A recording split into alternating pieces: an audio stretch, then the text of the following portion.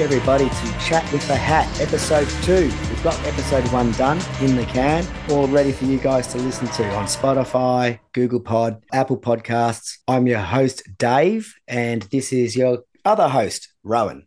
Hey guys, how's it going? Good to be back. Welcome back to episode 2. First one's done and dusted. If you've had a listen to that, hope you're ready for even more shenanigans in episode 2. This one's got a lot of content, so brace yourself and bring it on. We do. We have some very exciting news on this one, which we've already announced last time. So before we get it all away, gamelife.com.au. Thank you very much to Jason Sween. He's providing all the audio and the video equipment and accessories. And for the ones that are watching the podcast on YouTube, you can actually see these little phone cradles that he gives you. So you slot your phone in there and you plug the microphone on top and a speed light, multicolored speed light on the side. It's a full chassis, a full little phone cage. It's a magnificent piece of kit. I take that with me down to the track and do my little chats. So thanks, Jason Sweeney at Game Life. That's enough plugs for you now. So let's get right into it. Let's get into the potty. So we've had some racing, Rowan. We have. We've had a lot of racing since we last done it. So Speed Series down in Tasmania, and I think Sandown as well. They had a little bit there. So, or was that just the Victorian Series? But we've had a little bit. And then Newcastle this weekend just gone, which was the brand new Gen 3 cars finally hit the track. So plenty of racing for us to talk about today. It's going to be fun, but let's kick off with some Speed Series, I reckon. Okay, Speed Series down at AWC Tasmania. I flew down there for the weekend to watch the Shannon Speed Series. They had their TCRs, the TCMs, which is Touring Car Masters, muscle cars. They had the Trans Ams and S5000s, plus a couple of local categories as well, local XLs and sedans. Well, let's start off with TCRs, shall we? Start with the big boys. TCR.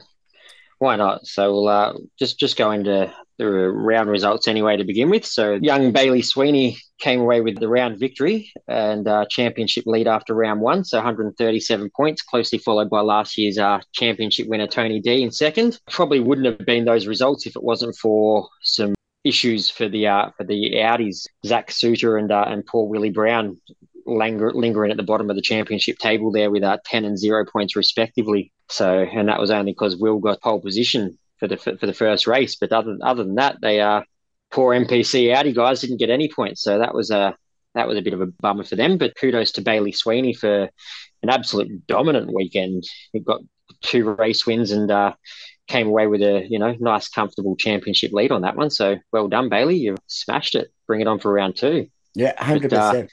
Yeah, but I suppose that's next talking point we should go into anyway, which was probably the big one for the weekend, which was those Audis having an absolutely identical fault with the drivetrain absolutely shearing itself in half. So that was 2 cars built a year apart, same cars, identical cars, but built a year apart, having an absolutely identical drivetrain failure. Was just an absolute puzzler for the MPC Audi guys on the weekend, and that was probably the big talking point. Put both of them out of the race for the weekend. So they got back on track, but lasted a few minutes, and that was it. So, and you were there. I think you heard a little bit more about it, Dave. So, what's your take on that one? Yeah. So what's happened for the people who didn't see it?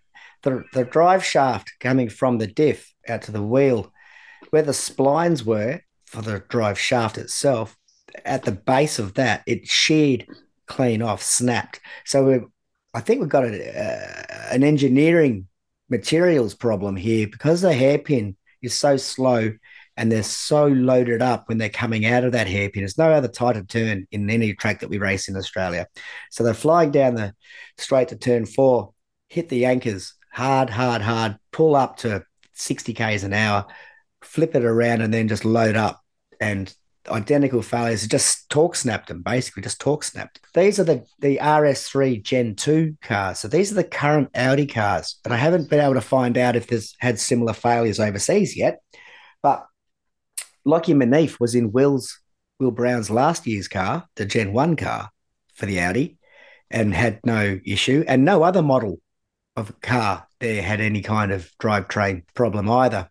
So once they turned their cars into a one-wheel drive, it was really quite, really quite hard for him to get around just to keep the thing straight because obviously he's only got drive on one wheel. He's trying to put it in the fence the whole time. So they pull in, find the issue.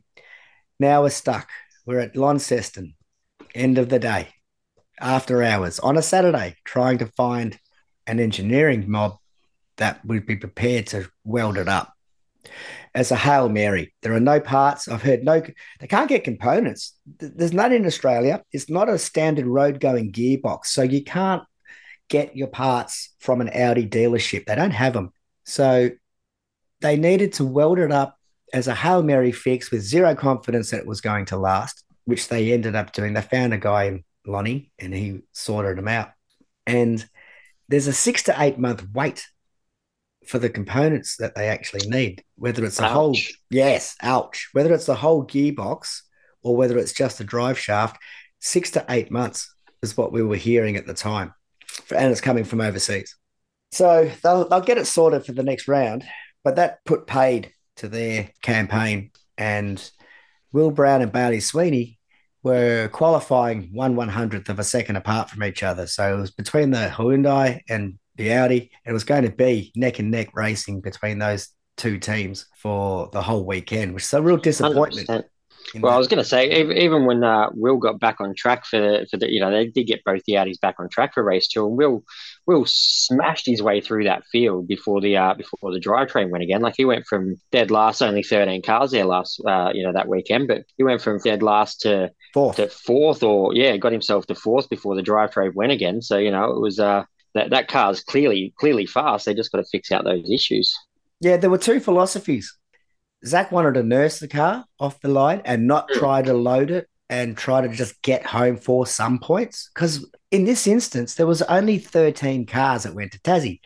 The cost of going down there on the boat at the moment, plus airfares, accommodation for your crew, was so high that half the field decided not to go down to Tassie. It's $2,000 just to put your car on the boat to get it down there at the moment. And that's on top of all the other costs of hosting your team. So if they could manage to get back to the end, complete the race, they would have got points for sitting 12th and 13th instead of 20th or 22nd or 24th or 26th. So, but that didn't work either. So no. Well, Will's attitude was the opposite. Will's was, I don't care. I'm going to floor it. I'm just going to fang it and absolutely tear through the field, which he did. And he said, when it goes, it goes. But in the meantime, I'm out here to race. I'm just going to take positions, take scalps, and he was flying, and absolutely flying. I mean, clearly that was the way to go because it was going to fail anyway, so you may as well have some fun while you're out there because Zach potted around and still ended up coming in a lap or two earlier than Will did as well. So the pottering around done bugger all to help him. Yeah, Zach's failed first, and Will, with the foot to the floor, actually made more laps before it failed. So Bailey Sweeney, congratulations to him, young fella. Absolutely dominated everybody, especially with the Audis out of his way. He had a clear track and drove away from everybody, which was exciting for him. What's next? Next category, TCMs. You want to go TCMs? Yeah, may as well talk TCMs. Johnny Bow's farewell at his hometown track. So that was unfortunately didn't end the way Johnny had wanted it to. Well, it ended the way he wanted it to, thanks to Stevie J's courtesy, but it didn't start the way he wanted it to. So had a few issues with the I think it was the engine in that one, oil pump or something, wasn't it? And yeah, lost an engine. Yeah, so oil pump, the oil pump belt flung off. And so he was driving around on this brand new motor that has just been built, and he loves it. And now he's got no oil pressure. So they had to do an engine swap, which meant he missed the second race and had no points there. But like you said, the third race, Steve Johnson was miles in front. Miles. Tires were cooked. Then his tires were so cooked, so very, very cooked that he slowed up so badly that John Bow had to come past and take the win. Oh, that was very surprising. It was unlucky. It must have been those fresh tires that JB had from missing race two. That's all you can put that down to. Absolutely, absolutely. Like I've never seen a set of tires go off the cliff so drastically in half a lap that lose your 300-meter lead.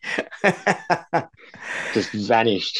And then manage to find something in the last bit just to make sure you don't go further back than second and just sit Yeah. there, just like tucked in behind the It's Tirana. a modern Oh, miracle, that one. Yeah. Stevie J's he's a good driver on dead tires. So other than that, the only other issue was there with Cam Tilley and his pacer, Valiant Pacer. This is a repeat offence. Windscreen fell off again. Yeah, it has happened before, I think. I can't remember where, but Bathurst I do. Yeah, it was Bathurst, wasn't it? Yeah, coming that's right. coming Yeah. down, coming down Conrod. It just blew Yeah. in on him, and then the back window blew out. But Yeah. no, That's right. So his windscreen started falling out again.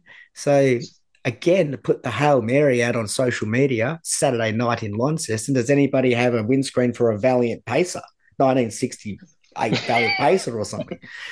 that's a Hail Mary if ever I've heard one. Like they're not the most common cars around, that's for I mean, I sure. know Tassie's been accused of being a little bit backwards, but you're still not expecting to see Valiant Pacers going down the main street of like Launceston or Hobart. But no, they found one.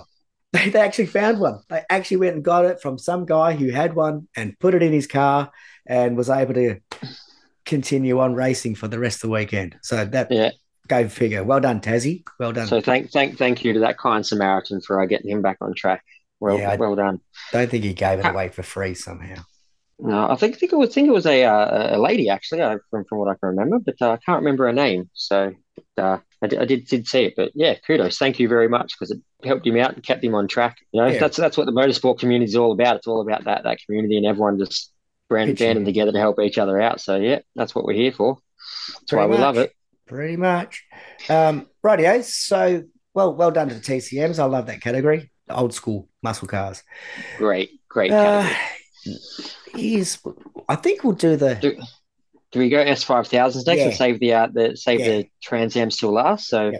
not a lot to talk about in the S5000s. Like it's unfortunate because they're awesome cars. They look great. They sound great. They fly all around the track, but there's only 10 of them on track. And unfortunately, the racing's a little bit dull. Joey Mawson's just too good. He just absolutely smashes everything. And then you got James Golding and who's the other one that's not Cooper too far off? Webster. Cooper Cooper Webster. Webster second and third, and they're great cars, but there's not enough of them on track. We need to get 20 more cars on track and a little bit more competition, and we'll see it go. But yeah, Joey Mawson absolutely dominated the weekend, pole position and 3 wins. He was unstoppable, and we just need to see more of those cars on track because it's going to be if they can get 20 of those cars on track, that series will be amazing. But at the moment, it's just a little bit of a letdown with the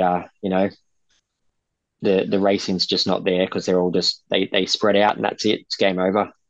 Yeah, you see a full grid at the Melbourne GP because it's actually at the Melbourne GP you'll see a full grid there because they want that for the exposure of the category for I didn't think they were bringing international. them back this. I don't think they're there. I don't think they're there this year because they're bringing F2 and F3 in. So I Uh, don't think the S5000s are coming back, are they? I thought they were. I thought I I don't. thought I I thought I the thought they guys. might. I No, thought they they might have been flicked.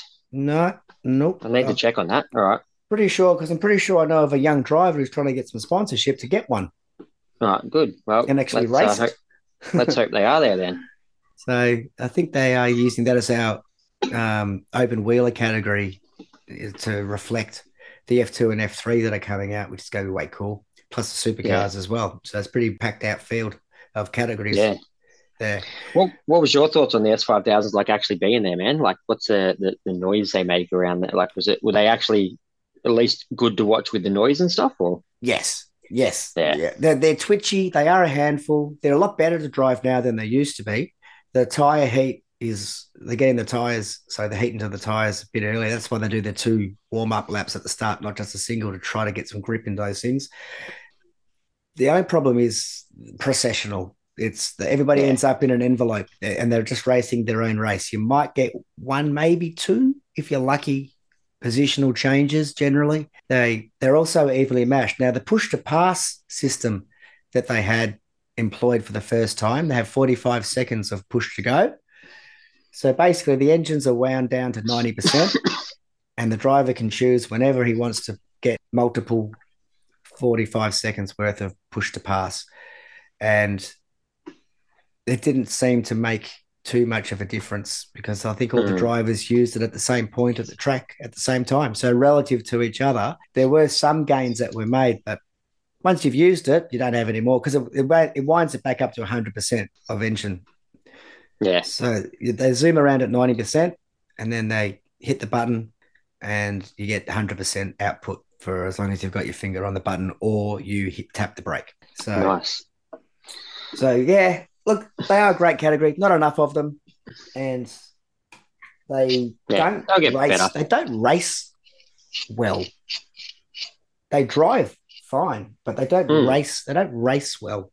So you don't get a lot of wheel to wheel yeah, racing. which hopefully we'll see that change. They'll evolve over the next couple of years, I think, and they'll become something good. But yeah, just new category. They'll get through those teething Yeah, I'll issues. tell you what, mate. The top of the pit lane there, the viewing deck on top of the pits. Whenever they came on circuit, all the fans that were Full. there came down to see them. So there's Yeah.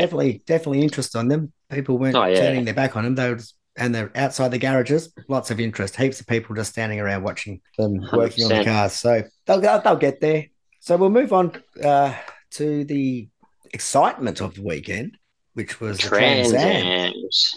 So we had a Couple bit of of excitement in couple those of ones. surprises in this one. Now, like you said last week, if you're not here to watch car racing because of the accidents, you're a liar. So Exactly. there was a couple of hooly doolies down in the Well, Trans Ams. the first one was the pit maneuver with poor Slady down there as a stand-in for the weekend. Gets a drive and a couple of laps in gets absolutely pit maneuvered into the The wall coming into wall. turn four. So who was it? I can't remember who it was that binned him. That's a very good question because it's too long ago and I didn't write it down. Yeah, neither did I. Uh, More for us, but yeah, let me see if whoever I can. it was a bloody good pit maneuver though, that's for sure. So Yeah, California Highway Patrol would have been proud yeah, of that one. so and then that was that was the first big one, and then we had we were talking It was, earlier just it was before we Tom went live. Heyman, Heyman, that's the one. Yeah, young bloke. He's only 19. that's right. And he just completely missed his braking marker. Yeah, That's all it was. Just to yeah, by about 100,000 meters. He just drove it. Everyone's rolling out. He's just gone in at full noise and then just all of a sudden piled straight through the back corner of Tim Slade's car. plowed into him.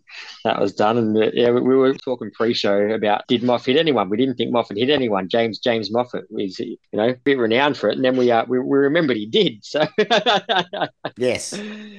Yes. he's Well, surprise packet because he qualified a second faster than anybody else. It's his first time in these cars. He hasn't driven the Trans Am before. So straight out of the box, he was flying. Everyone's looking up and down the lane and going, what are we going to do about this? Like he's a full second ahead of everybody else, not a tenth. well, he's got some pedigree in American muscle cars. Like he comes from a pretty hefty heritage when it comes to racing American muscle cars. That's for sure. That's So true. yeah. True. I don't think Alan was there to help him out. He just worked it out himself. But no, he done good. But no, he did hit someone. He did take a big chunk out of Gricey's rear bumper at some point. So they both kept on going, and no major damage to the back of Gricey's car at that point. Yet. But I reckon that'll lead us into the next talking point because Well, that was out of all the guys you huge. don't want to hit, Ben Grice is known. He's got a book of feuds. That guy can carry a grudge. Legitimately, he will line you up and wipe you out 2 rounds down the track if he gets a chance to get to you, like next month, the month after. Well, So he's on the banned hit from list now. 86s.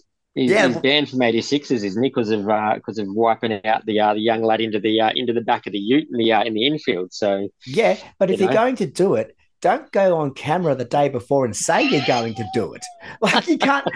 There's nowhere to go with that at the stewards. You're at race control, going. No, I didn't really mean to say that I was going to take him out, but you just took him yeah, out. Yeah, but I didn't really mean to take him yeah. out. But you said you So were going to take him out. Okay, I've got no, oh, I've got nothing. yeah, you're a bit out of luck there. Yeah, so don't do that. But yeah, no, he didn't take someone out as much this time as he just didn't get out of the bloody way to stop someone taking him out. So He and carries a lot more of the responsibility for this oh, incident than 100%. James Simpson does.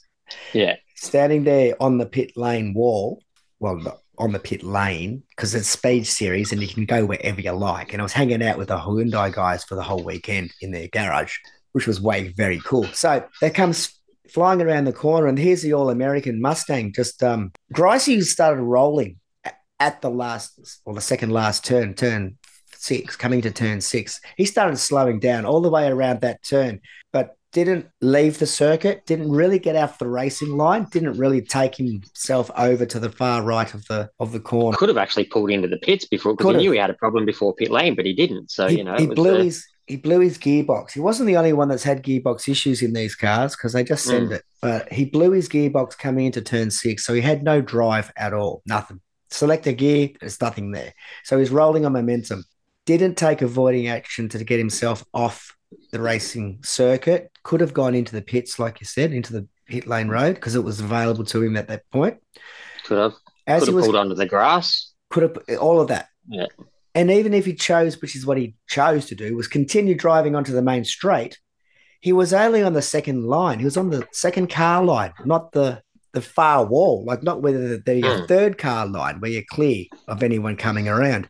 So Simpson's flying around 200 plus Ks an hour onto the main straight. You think he had Jet Johnson on the inside of him? Yeah, he was trying to pass Jet around the outside. He was legitimately making an overtake. Yeah. He was already past him. And by the time he sort of pulled out in the mid-corner, there all of a sudden is this Mustang doing about 50 kilometers an hour, rolling to a stop. Yeah. He hit him at about, 100 and something Ks an hour, 200 and something easily, 150 Ks an hour, something like that. I think they said he was doing about 150 to 170 when he hit him. So that's some speed, yeah. Well, he used him as a motocross jumps ramp. Well, Evil Knievel would have been proud, I'd say. So sure. He went straight through him, up him, over him, and then landed on his roof and then slid for about 60 meters down the main straight, and then eventually managed to flip back over and land on all four wheels, while the whole back of Gracie's car is demolished and doesn't exist. The whole front of Simpson's car was demolished and didn't exist. Just gone. So that was some absolute major damage to both of those cars, actually. And with good engineering, luckily both the drivers didn't have any major damage to themselves. They both walked away. Gracie's injured his back a few years ago and has a couple of fused discs, so his back was a bit sore taking that full-on rear impact. But Simpson was in pretty good order. The rollover was pretty soft. The impact was heavy, but the rollover was nice and slow, and it only went over once and slid. It was just lucky there was no wall or anything there, so it did have time to actually slide down and just kind of gently flip itself back onto its wheels eventually. And it was as far as rollovers go, it was pretty tame. So it was, but it looked impressive, but it was pretty tame. Oh, that collision was brutal. And so there's been a Motorsport Australia investigation since that round after that race, but they're not actually investigating the actual crash.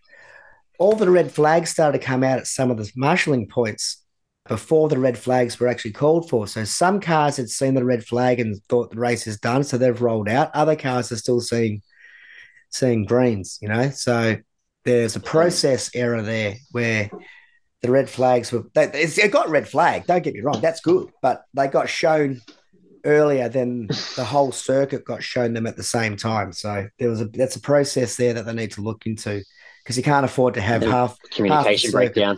Exactly. Some guys are going flat out, other guys are rolling out. You're just going to have accidents again. So that investigation should be concluded by now. I haven't heard the results yet, but they'll be coming out shortly. Other than that, Tassie, spectacular. Absolutely brilliant for a circuit for a fan. It's so much fun just to sit on the hill or go down to the pits and sit on the garage.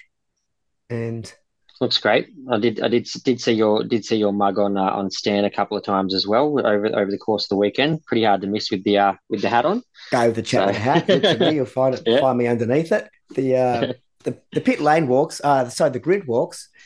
It's not like supercars. Every man his dog can have one.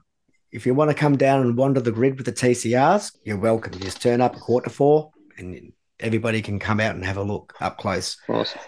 Yeah. What What about the nightlife though, mate? The track's awesome. What about the Tassie nightlife? Spectacular. As long as you're home by 8:30. Like, what's that about? I come down from my room. I'm staying at a pub. I come down at 8:30. The chairs are on the table. The lights are out. The door's locked. So I walked into town, wandered through the streets. Literally looked like 4:30 in the morning. I took some video. You might have seen it at the main intersection at the main mall. Not a single car. No, like no signs of life at eight It was thirty. a ghost town, absolute ghost town. That was Tassie, insane.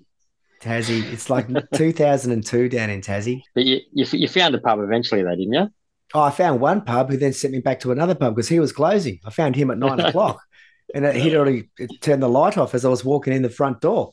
But I did find a little like a little beer house, and they were open until 11. So Nice. that I was mean, into that's me. that's that's all right, I guess, but 11, still pretty early for us Melburnians. Yeah, I think we're used to it. 100% we are. But other than that, Tassie, that's the wrap up of the speed series. Good luck to all the guys that were in it. They some fantastic racing, like honestly, some really good actual racing in these categories. It's extremely enjoyable. So if you've ever got an opportunity to go to one, like go to Phillip Island or Winton, go check these categories out. TCRs, TCMs, it's Trans Ams, they're fat, they're loud, they walk, they're very, very Yeah, loose. Huge, huge rear boots on them, massive tires on them, these Hoosier tires.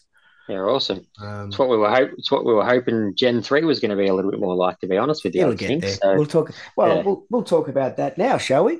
That's we Tassie shall. done. Let's do it. Newcastle, bring it on. We're fresh in our memories. It was only done and dusted yesterday afternoon. So, look, it was the cars look spectacular. They are absolutely stunning. Probably the best looking supercars I've ever seen. I think so. Anyway, that's my opinion. But the race in itself was probably a little bit lackluster. I thought, other than the top 10 shootout, but the race in itself was so so. But get into it. What did you reckon, Dave? You were there. Exactly all of that. The cars have been given a bit. Hard thing with Newcastle is so because of the layout, there's no pit access to the general public. You can't buy Hmm. a paddock pass. Oh, really? No, That no, sucks. it's Yeah.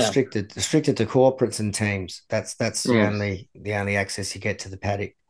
So nobody Bit has a lack really. So the only chance of looking at one up close is either doing the pit lane walk, and you can't even go closer to the pits than the outside fast lane anyway, Hmm. um, or you wait for them to come blasting past at 250 k's an hour and just see the flash screen past. But the car's got a big tick from all the fans. They sound ace. The Mustang's got this really high pitched scream. It sounds like it's ripping itself apart.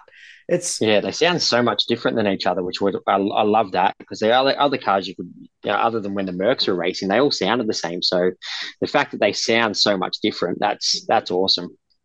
yeah, for sure. Well, the top 10 shootout, let's talk about pole position as a rookie at Newcastle. So never been there before, never raced this car, never been at Newcastle before, and smashes pole position by 2/10 of a second over everyone else. The guys behind him, you said earlier, Dave, you didn't see it because you're at the track, but watching it on television, the top five cars before Brody Kostecki got on track were separated by 800ths of a second. So it was just absolutely crazy. They were just so tight for the top five cars. The top 10 cars, like the top 10 shootout, was separated by 200ths of a second. So, sorry, 8,000ths of a second, the top five were. 200ths of a second was the top 10 cars in that shootout. It was insane. So, and then Brody on pole, that was awesome. So, go the Coca-Cola boys. Yes, the best looking cars out there because it's not a white livery. And so Brody cracks in and gets the first pole of the year. Everyone's stoked. Then we get into the race. And as we're taking off, cars are zooming around, we're thinking it's going to be a turn one pile up. Nope. Everyone gets through. Turn two pile up. Nope. Everybody gets through. We're thinking this might be all right. These cars might be able to race each other. It's the first time we've seen them all just tearing off together, side by side, front to nose to tail. See how we all go. The cream It, starts to rise to the crop to the top. oh, it did, didn't it? So it wasn't too long before the usual names were seen up the front again. So, That was well, what you touched on earlier. Actually, I thought was interesting, where you had the blocks of Camaros and the blocks of Mustangs a little bit further down the track as well, where bar the two Chaz Mostert and Cam Waters, who are just obviously a bit ahead of the field in terms of their driving prowess. The other Mustangs were just down the middle.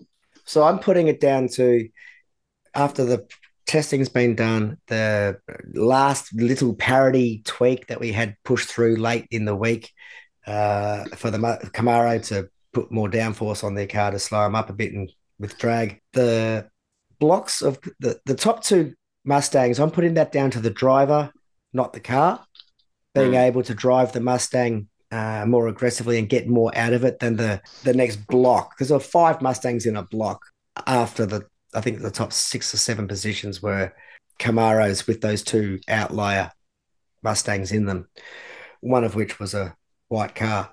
And then the next day, that afternoon, of course, during the race, we're all sitting there watching Triple Eight do their pit stops, and they flung the driver's door open, started shoving dry ice into it appeared to be the footwell of the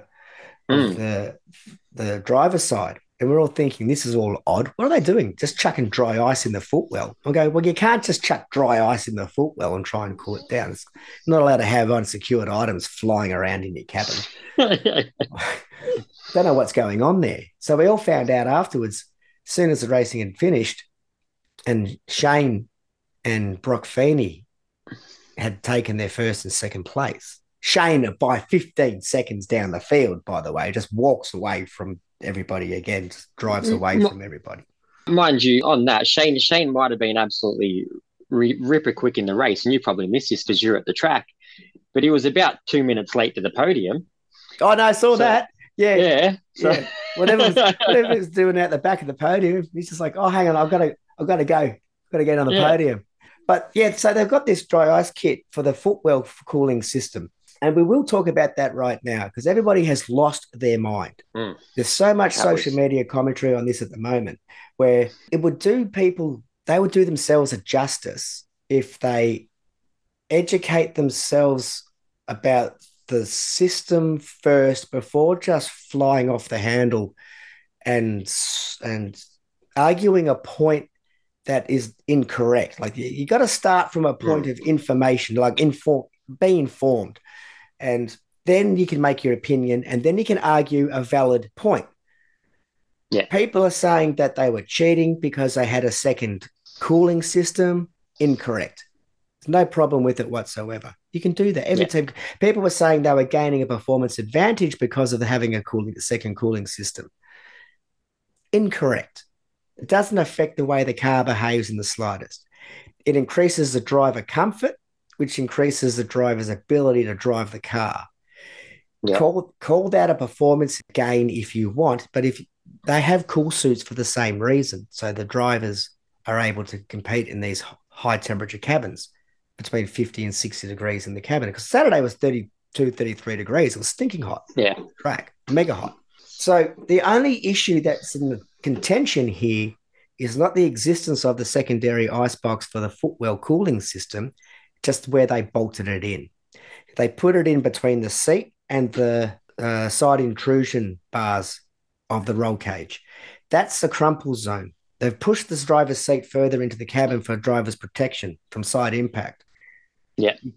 Triple Eight came up with a workflow solution to having the second box because they run, and this is where other people are misinformed or didn't understand or they just don't know. They're already running the electric Revolution race gear cooling system, the heat exchanger, the electric heat exchanger. I think it's called was it Cool Shot or something like that. So they run that for their suits, do they? Is that what's going through the suit? For the suit and the helmet fan. So that runs through that system. This was a system that was in place to cool the footwell and the brake pedals and the pedal box. That's what this system was in place for. Nothing to do with the cool suit. So no big deal with that. That's all fine. They just had to, by the rules, have it bolted down on the left-hand side of the car. It needs to be in the passenger's well, yeah, where the passenger seat should go rather than next to the driver's seat. As you touched on, it's a safety issue. So if they've got something there in the driver's side of the car and they have a side on impact, there's not that crumple zone is gone because that's in there and it could potentially impact and hurt the driver. That was why it's not allowed to be there. So Well, it's that's called sorry, it's called the chill out system. That's yeah, that's the system that they currently have. That takes up majority of that side of the car. They just have to bolt this other, which they did on Sunday. They just made it work. They just engineered it, put some ducting to the other side, and bolted it in, plugged it in, and it's all good, no problem for Sunday. The problem is for them that they claim they had a verbal permission from head of motorsport Burgess to put it in, and they did not follow up with an email and get it in writing.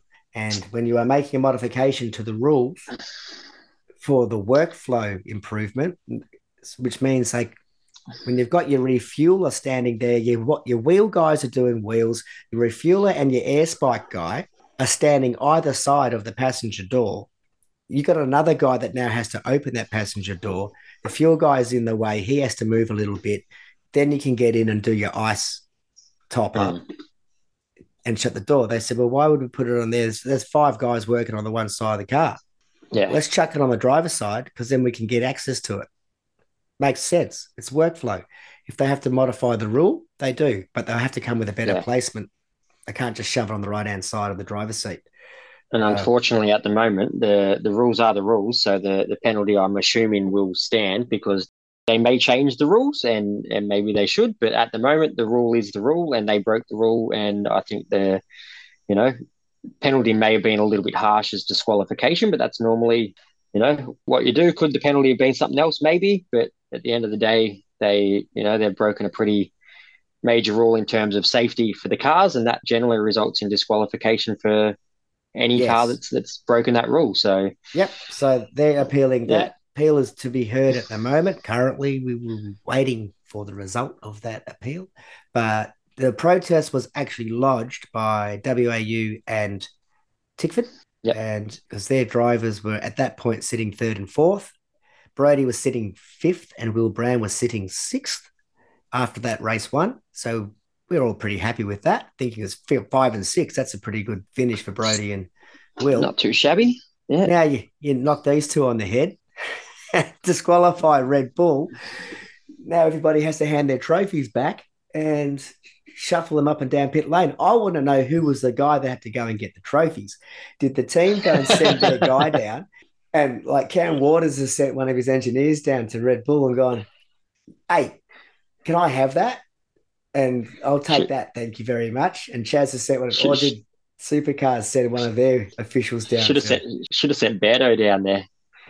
Well, that's what I don't know. I don't know who's taken the going to collect them. Yeah. So that's just one of those arguments that they obviously did not want to film because they did not want to agitate it further.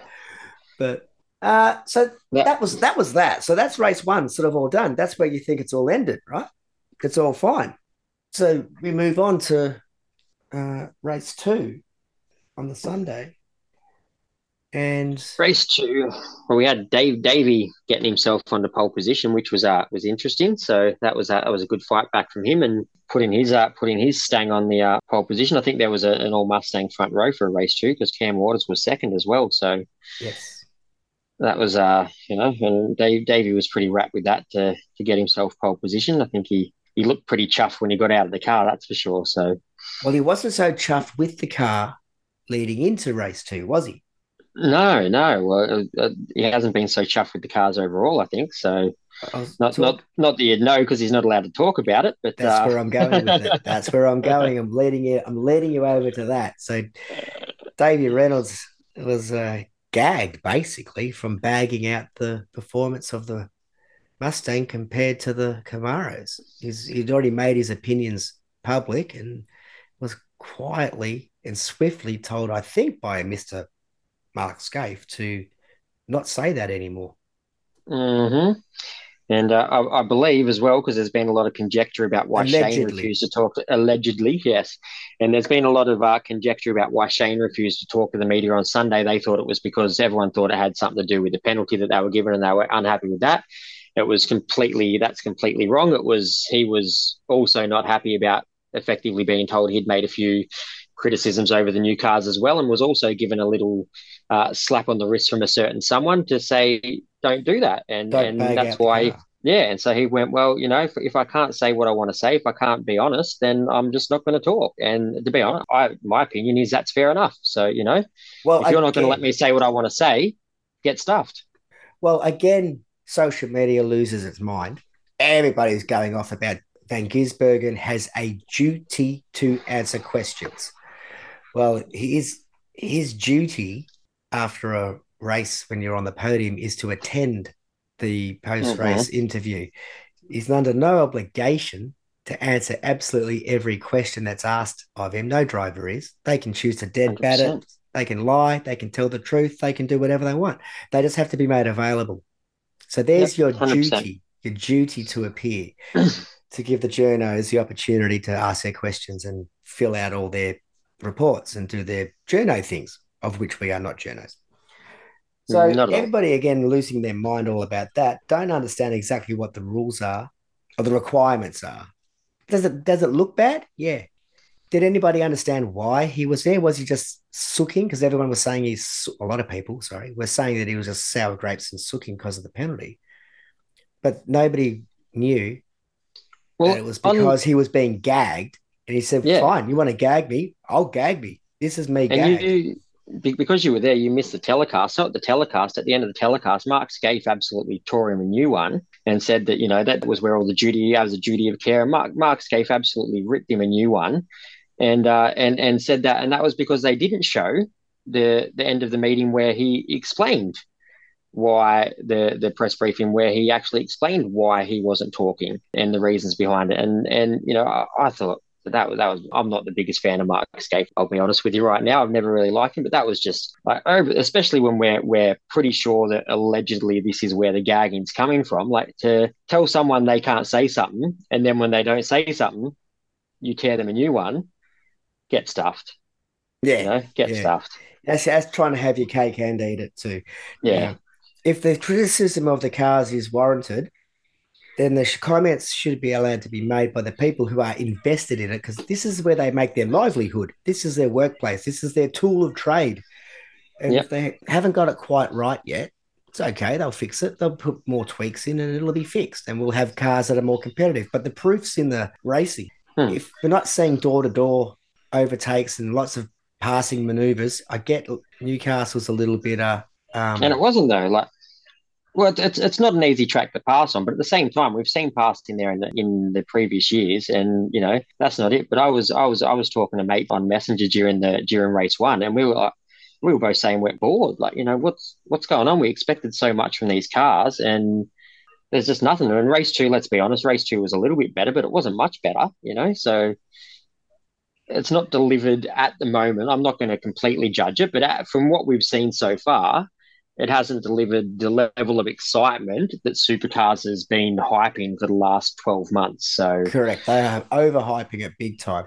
yeah. And which they have to. I mean, I would have done the same because it's new cars. It's going to be ace. It's going to be this. It's going to be brilliant.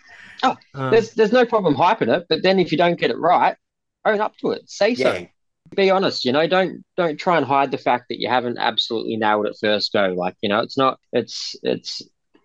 so it's evolving. It'll be something that'll hopefully come along and move along. So, that's it. But at the moment, a little bit dull from what we're yeah. expecting. Was it So, exciting racing? No, it wasn't. no. Um, yeah, so social media loses its mind. Everybody has a crack about everything. They don't know exactly all the info. As it comes out later on, everything calms down. We move on. Supercars is known for drama, and usually it's on the track. But this time, it's mostly been off the track with the drama. But Yeah. speaking of dramas, James Courtney, we all had a sweep. My mates and I had a sweep to see who was going to be the first guy to bin it, and James Courtney wasn't actually high on the expectation of actually being the first guy to crash his car. No. Well, as I said in my in first episode, I actually predicted that some of the older boys, Courtney, Frosty, and that were going to go pretty good. So I've eaten my words there because James was the first one to put it substantially into a wall. So Yeah, I'll eat that humble pie. yeah, and on his own too on the shootout. Now, admittedly, in his defence, and I will give him this, just in the race prior to that, before the shootout, there was a God Almighty praying with 9 Aussie cars all piling into each other. Oh no, that was the Super Twos. The Super Twos were on the same corner, and they were it was the Aussie cars. It was the Aussie cars. They were dropping fluid all over the joint on that exact corner. Did exactly what he did. He clipped the inside wall straight on into the couldn't pull up or turn straight into the opposite side, trying to avoid where the cleanup had been. And JC couldn't manage to make the starting grid because the new front clip that they need to bolt on, bolt off, only bolts on if the bolting points haven't also been bent or moved. Yeah, so that was interesting when Tickford, I think it was only just earlier today that Tickford came out and said that, yeah, the reason they couldn't get the car back up was because we've got these new bolt on, bolt off front ends, and they were unable to clip the new front end on because it just wasn't lining up with anything. So that's going to be an issue that Supercars needs to look at, and they will. That's why they needed, unfortunately, an accident to happen for them to see if this was going to be viable. It hasn't really worked out the way they'd hoped, so that's something they're going to have to investigate, because that's that was one of the major things about this car, was it was meant to be easy to fix, and apparently it's not. Apparently, and that wasn't necessarily like a massive hit. It was a straight on into a tire wall. It wasn't on a corner side impact. It wasn't like a front left corner into a wall or something that's going to put Yeah. those forces all the way back through the front clip into the mounting point near the firewall. If it's not strong enough for all of that impact, you're better off going back to the old chassis rail all the way through and then just welding anchor points and mounting points onto chassis rails. Yeah, well, they're definitely going to look into that. So I It's a bit think of the a car is worry. going to be given. Yeah, so they give the car and the bits to Supercars to have a look at for a little bit, and hopefully they can find out why that's happened, and fingers crossed come up with a fix, because that was one of their big points with this new car, and it's not working. Well, we only had a chance to see one only so far. But the other big stack was those 9 little Aussie cars that piled into each other. And that was actually quite brutal. The pink car, pink Middy's car, he had 2 impacts. He went in second, I think. And then somebody came around the corner and T-boned him absolutely Got ripped to pieces. right into the side, and then that car got air as it spashed into everything else, and then it was the stacks on the mill after that. I spoke with some medical personnel, and everybody got cleared. A couple of guys are limping; they're not bouncing back. They're a bit ginger. They've got pretty sore legs. One driver was taken to hospital because during the impact they lost consciousness, but then came to. But because they'd already been knocked out, that off the hospital you go to get thoroughly checked Automatic. out. Yep, Yeah. automatic. Yep, straight away. So, or the cars are totaled. Half those cars are totaled. The other half will be quite easily repairable. But the drivers are in good order for where they could be, which is good. It's what we want to see. We don't want to see drivers getting hurt. Yeah, exactly. What about that Shell? What about the Shell Aussie car?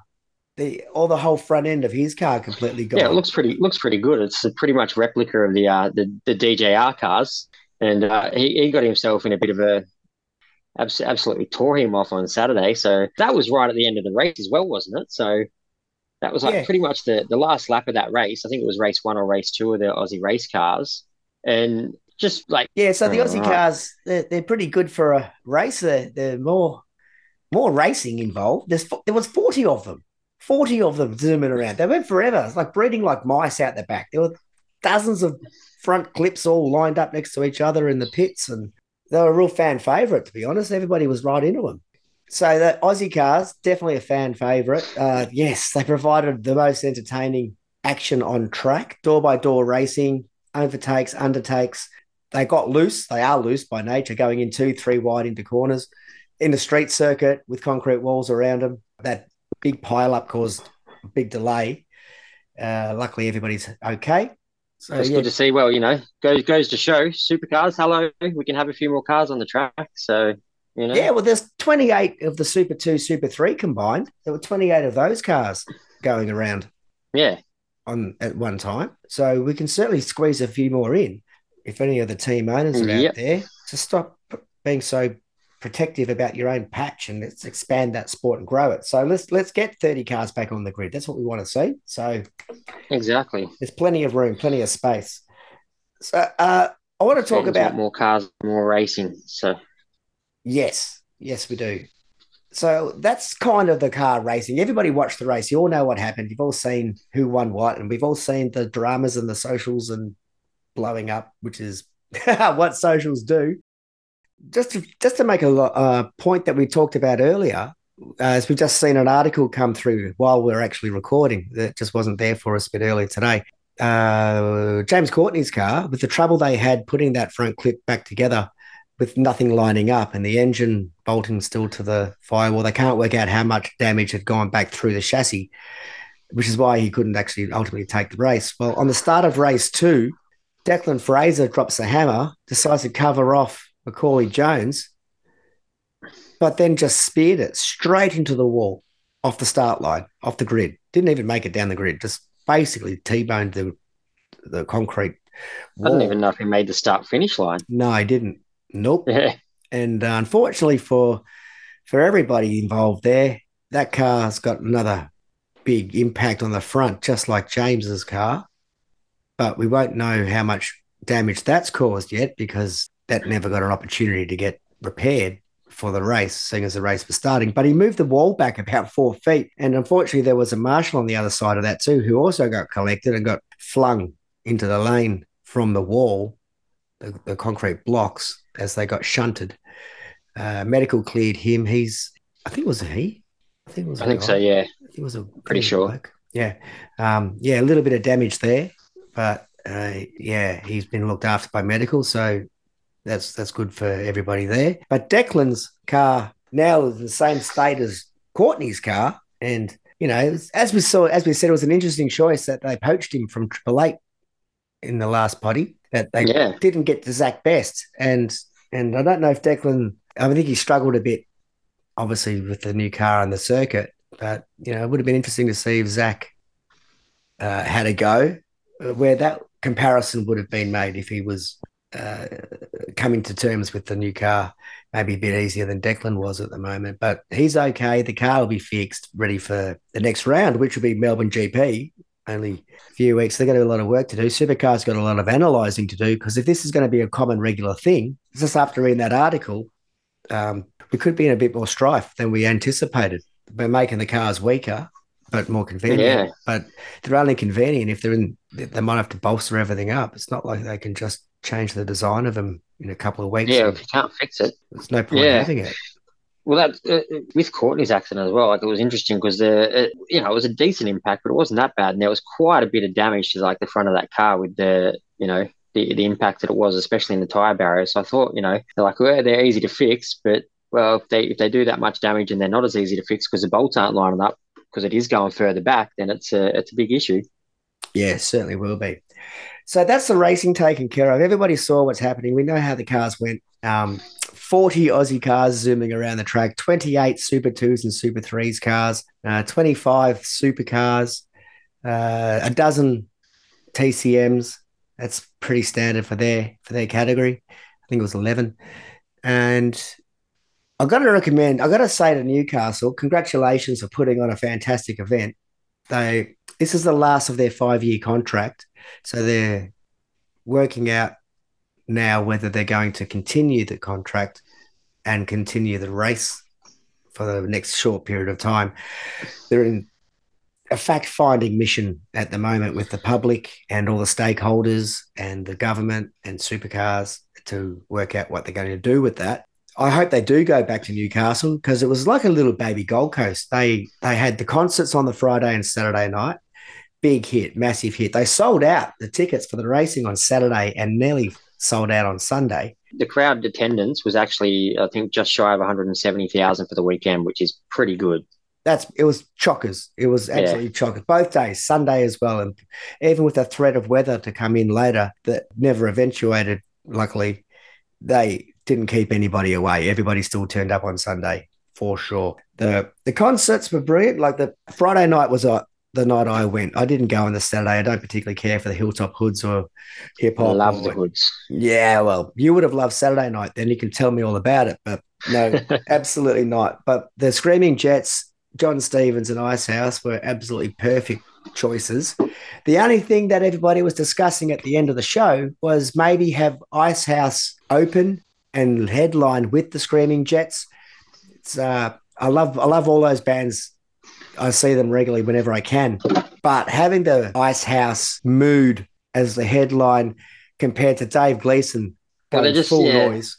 Our South just, yeah, Screaming Jets are much more up tempo. They're the ones you want to like end the night on, and Absolutely. Just rev everything up. start them off with Icehouse, a little bit more Yep. chill and relaxed, and then get everyone rolled up before bedtime with a bit of Screaming Jets. Yeah, like Great Southern Land and Hey Little Girl, fantastic songs, but it really brings the mood down when you've just had Ice, John Stevens just ripping out a whole bunch of noise works and in excess songs, bouncing around the stage, going full noise, and Dave Gleason in full animal mode, being Gleaso because that's what he does.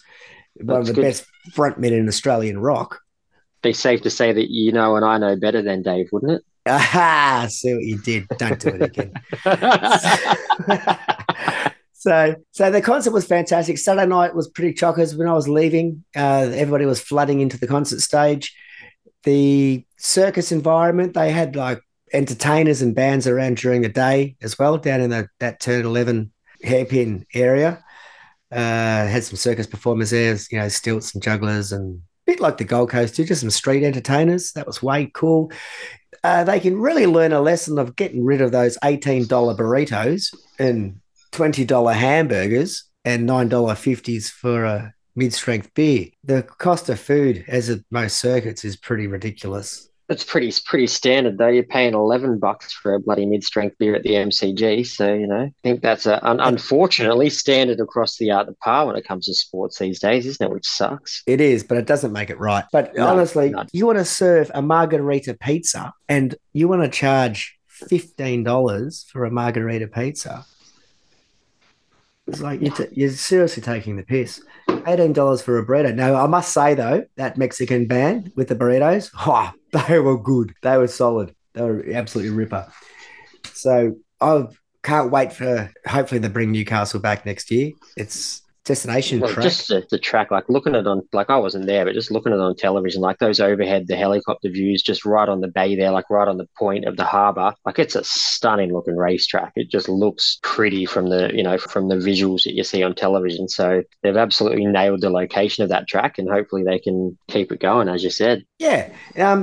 I don't know how much it translates into the local economies because the bars at the end of the night, a lot of people were leaving. And here's another thing they got right: the public transport. Everybody was really worried about the actual getting back to the interchange for the train on the tram, but they just had bumper to bumper shuttle buses. So everybody, the wait to get out when they're trying to move 100,000 people or 50,000 people, however many were there, was not good. It was good. Like there was no real wait. It was seamless, basically. So we had no complaints with the way that they organised everything. It worked quite well. So hopefully they go back there next year. If not, it opens up one of the rounds for Winton or New Zealand because we're already 2 rounds short. They're only doing 12 rounds a year. We really should be doing 15 or 16. And Oh, easy. when I spoke with the drivers at the drivers' breakfast on the Thursday morning, everybody was full of anticipation because no one had any idea exactly what was going to happen. But they want to race more. They are looking to Hmm. supplement their racing with other categories, and Yeah. uh, they understand the economics of the situation. It's not viable for supercars to pay for 20 rounds for the teams to pay to go racing. because nobody's actually making money in car racing. But we don't want 20 rounds, but 15, come on, 15 at 15's least. It's 14, 15's a good 15. number. 15's a Yeah, good number. And then the drivers can do 5 other rounds in other categories just to supplement them, go to a yeah, spa or a 12 hour or a 6 hour. They can do all of those other circuits as well. And that'll yeah. give them their 20 rounds a year that they want to go racing for. Something for supercars to look at. I'm sure they always do look at it. They don't do it just for fun, but it comes down to the teams again having all the control, having all the power, Yeah. and they're the ones paying the bills. So they're the stakeholders. Without them turning up, we don't even have a sport. So we've got that to look forward to. Hopefully next year, back to Newcastle. Now the F-35 jet flyover. I can tell you, one of my favourite things of the circuit of all the tracks of the jets flying over. This guy was low. He was proper low.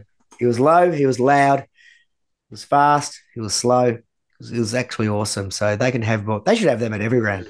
That was seriously one of my highlights from Bathurst was when that guy went ripped up the side of the mountain just on the I think it was the Sunday morning, and he absolutely ripped that plane straight up the side of the mountain and just flew over the top of the mountain right on top of McPhillamy, and he was about 100 feet off the ground, and he went straight over my head, and I swear to God that was probably the highlight of my weekend. I reckon that was just stupid. That those things are nuts. Yeah, and I can't believe we're paying for them to get paid to do that. That's like, oh, that's just cool as. And landing into Williamtown Airport, they share the airport with the Air Force there, the runway. They share the runway, not the airport. They share the runway.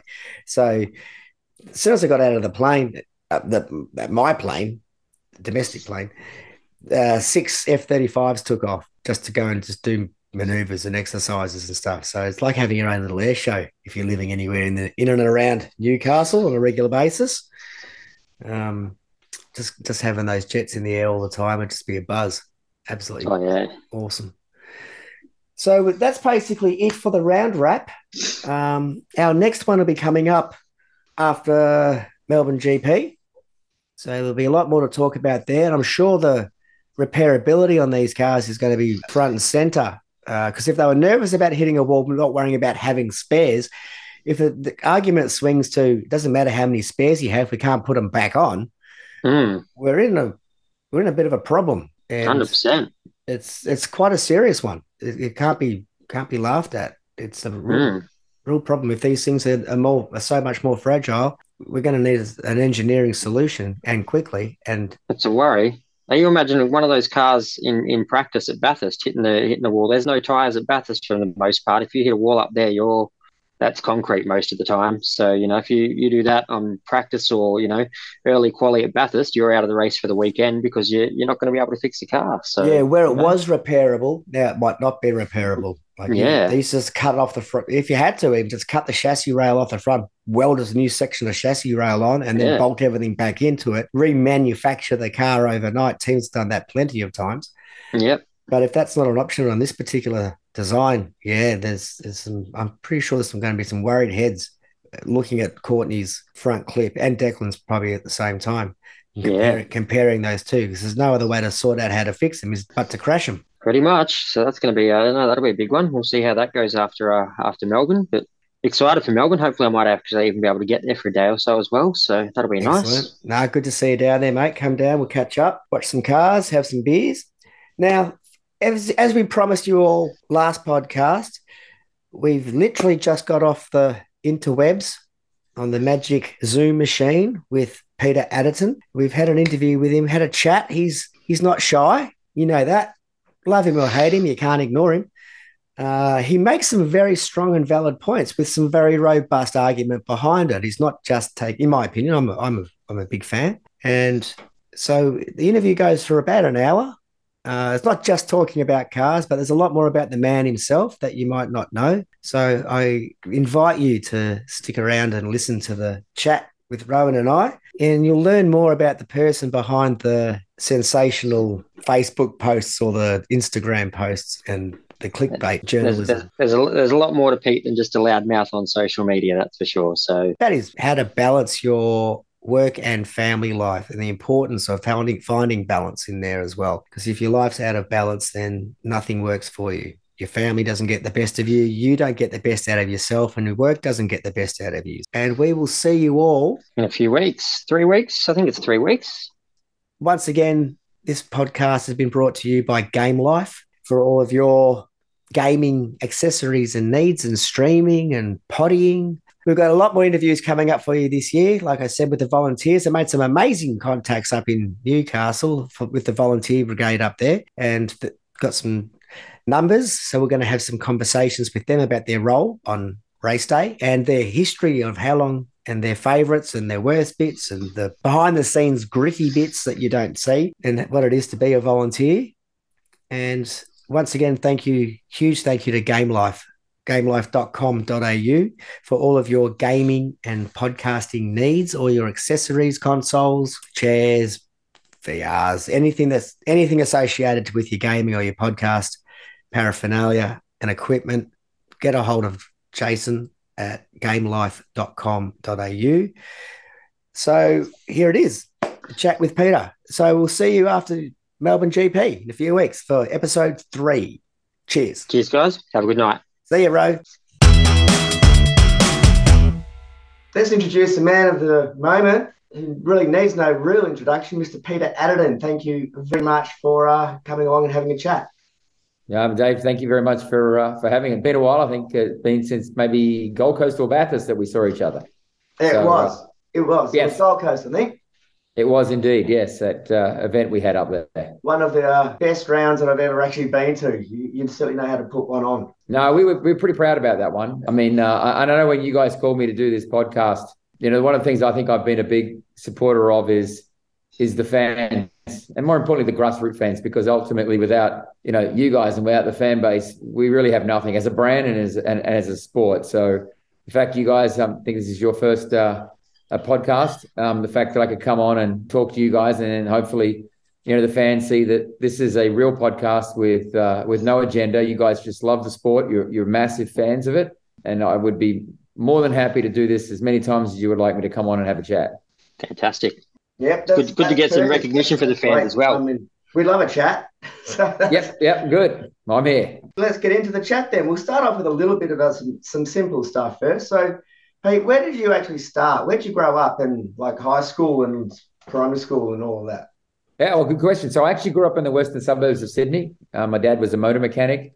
I started out in Bookham Hills High School, actually, Bookham Hills Primary School, and then moved to a school in Strathfield, where I think I fell out in year 9. I remember coming to my teacher, and I'd gone into 9. I was going into year 10, and at the end of year 10, my teacher pretty much told me that I was probably better with a trade career than I was to go on to year 11 and year 12.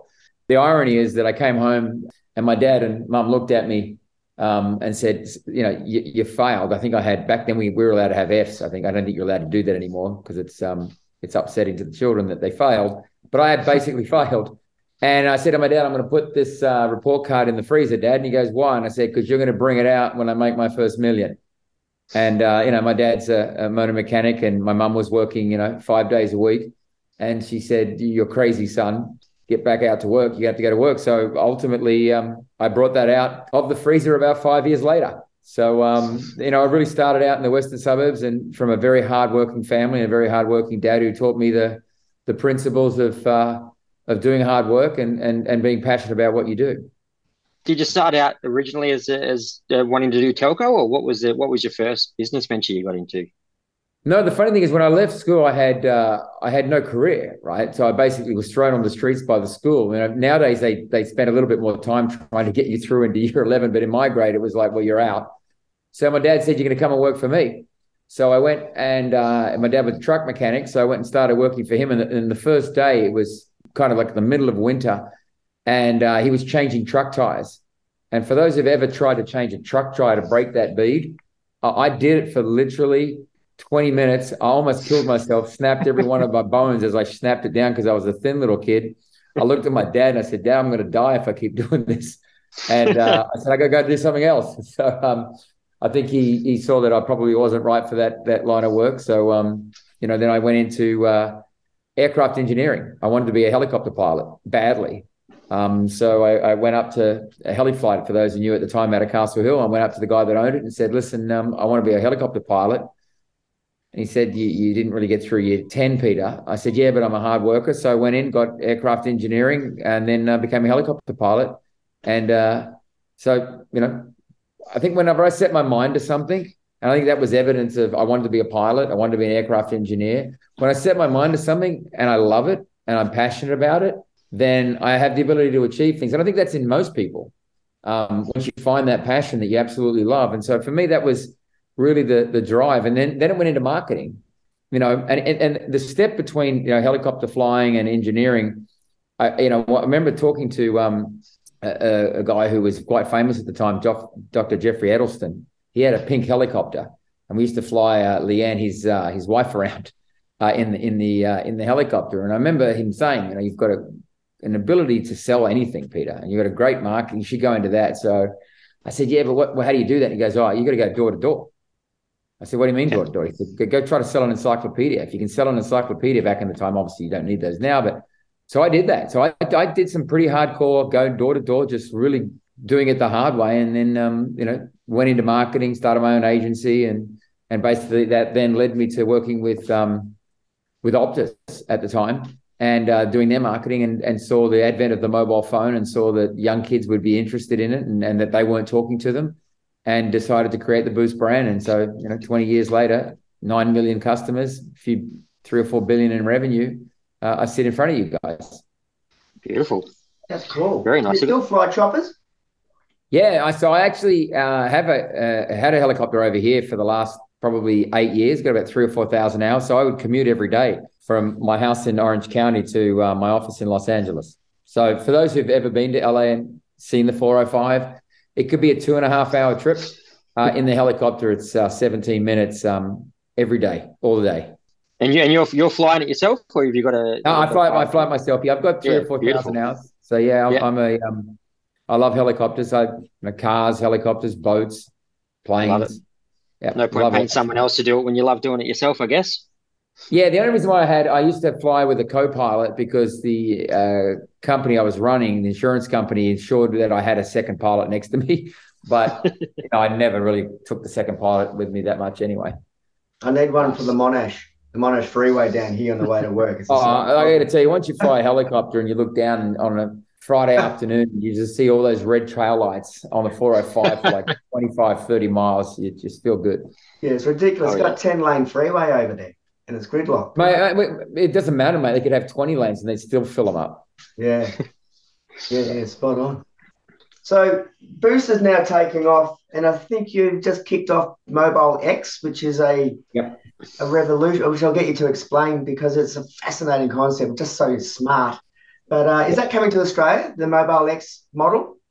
Yeah, we hope so. I mean, it's a very disruptive platform. So to give you a bit of an example, when I ask people how much data they use on a monthly basis, most people don't even know. They have no clue. And they don't know when they're in Wi-Fi and when they're out of Wi-Fi. So carriers basically sell you a lot of data. Over here in the US, it's basically around unlimited plans. I call them fake because they're not real. They do have caps on them. So you're basically buying 30 or 40 or 50 gigabytes, and the average person's only using 11.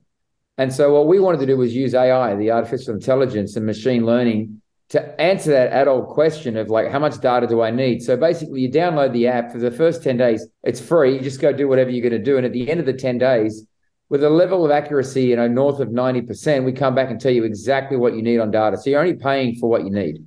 And so we have the ability to significantly reduce the amount of money that you're spending on your mobile data bill, and also giving you the option to be able to save, right? So right now you don't know how to save because you basically just buy these monthly plans. And so it's something that's revolutionary. It's very, very different. And we think it's going to be something that the market's going to like. Yeah, sounds great. Awesome. Hope it does come here because I think I get about 180 gig a month with Telstra, and I use nowhere near that amount. I probably use about 40 to 50 gig at most because I watch a lot of videos. But yeah, that's Well, the question is, are you watching video?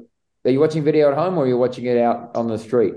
Well, I normally do our internets with Vodafone though, so it's pretty terrible. So I just use the Telstra Wi-Fi because it's better quality. Yeah. So that's the thing. Wi-Fi obviously doesn't affect your mobile bill. So I'd argue your mobile bill is probably quite significantly lower than that. But yeah, look, we're trying something new and different. I always try to be disruptive, whether it's supercars or whether it's telco. I want to do some things that are different and kind of challenge the status quo.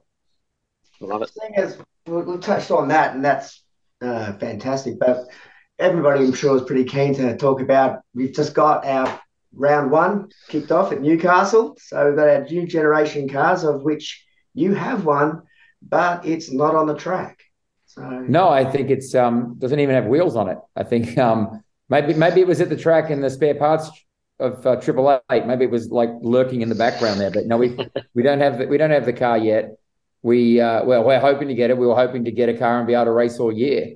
It does frustrate me that obviously the 888 cars did quite strong on the weekend, and even Jimmy and Slade did very, very well in their 888 cars. And I think given Richie in a 888 car this weekend, we actually would have been quite competitive, because I rate him a very, very, very high driver. So I think we would have been very competitive in that car. And so it's a bit of a shame we weren't allowed to come along. And I can understand why the teams didn't want us there now, because they obviously want to keep the competition to a controlled format. And we're not obviously part of that brotherhood. So you're able to delve into a little bit more detail as to why? Because we all know you weren't allowed, but are you able to give us any more detail as to why you weren't allowed into the sport this year? Do you know, and can you tell us? Yeah, I can. I mean, the charter was written by the teams, and I think the new owners of supercars were asleep at the wheel when they bought the series without actually checking. And so the teams hold all control over who actually gets to race and who doesn't get to race. And so their attitude is, you're rich, make us rich by overpaying for a team. So I'm not interested in donating money to someone who's not performing. And then the second one was, well, the charter has to go to the team first, and if the team doesn't want it, then you can have it. It's completely flawed. I got to tell you, if we bought the series, which we were looking to buy it, that would have been the first thing I would have torn up, to say, you don't tell us how many cars can be on the grid. You don't tell us who can race. Because, what we've seen at Newcastle was what we've seen for the last 3 years. There was no revelation coming out of, maybe Jack Smith will get in the top 10, or maybe, I'm just sitting back going, it's the same, right? It's the same old, same old.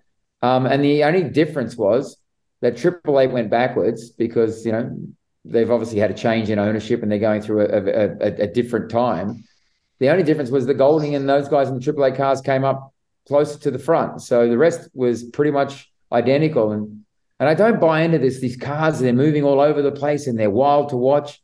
They looked exactly the same to me. When they came into the corners, they looked the same. They came out of the corners the same. So I didn't really get the whole, these things are so hard to drive and they're all over the shop. And I mean, they pumped it up pretty hard, but from a spectator's point of view, I don't know about you guys watching the cars race, they look the same. Race one was absolutely dull. It was so boring. I was so hyped and was really excited for these new cars to come out. Same as they're going to slide everywhere. They're going to be really hard to control, and there's going to be so much passing. And race one, there was nothing. Like they were couldn't get past each other. Shane Van Gisbergen even said they're actually harder than the other cars to follow behind. And it was just the first race was such a letdown. I thought, geez, I hope that's not an indication of the rest of the season, because it's not as entertaining as they'd hyped it up to be. That's for sure. Yeah, look, I think, you got the same people building the cars that built the last ones that are building these ones, and we're expecting them to be radically different. Normally what happens is when you're building something, you've got a team of experts that have been building a car and running a car for a certain period of time. That will naturally, even subconsciously, will actually be built into the next car that you build, right? And so when you look at, as an example, Apple, when they create a product, the DNA of that product continues to live through the new products that they have.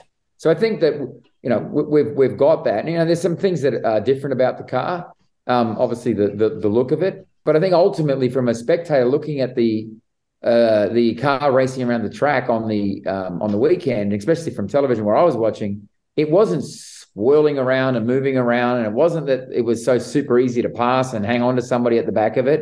I remember saying to Shane Howard early on, I think it was even back in December of last year, I said, Shane, can I give you one little bit of advice? He said, what's that? And I said, tell everybody that this is an evolution, that the first car you see on the track is our first Gen 3 car, but this car's going to evolve, right? And it might evolve in race by race.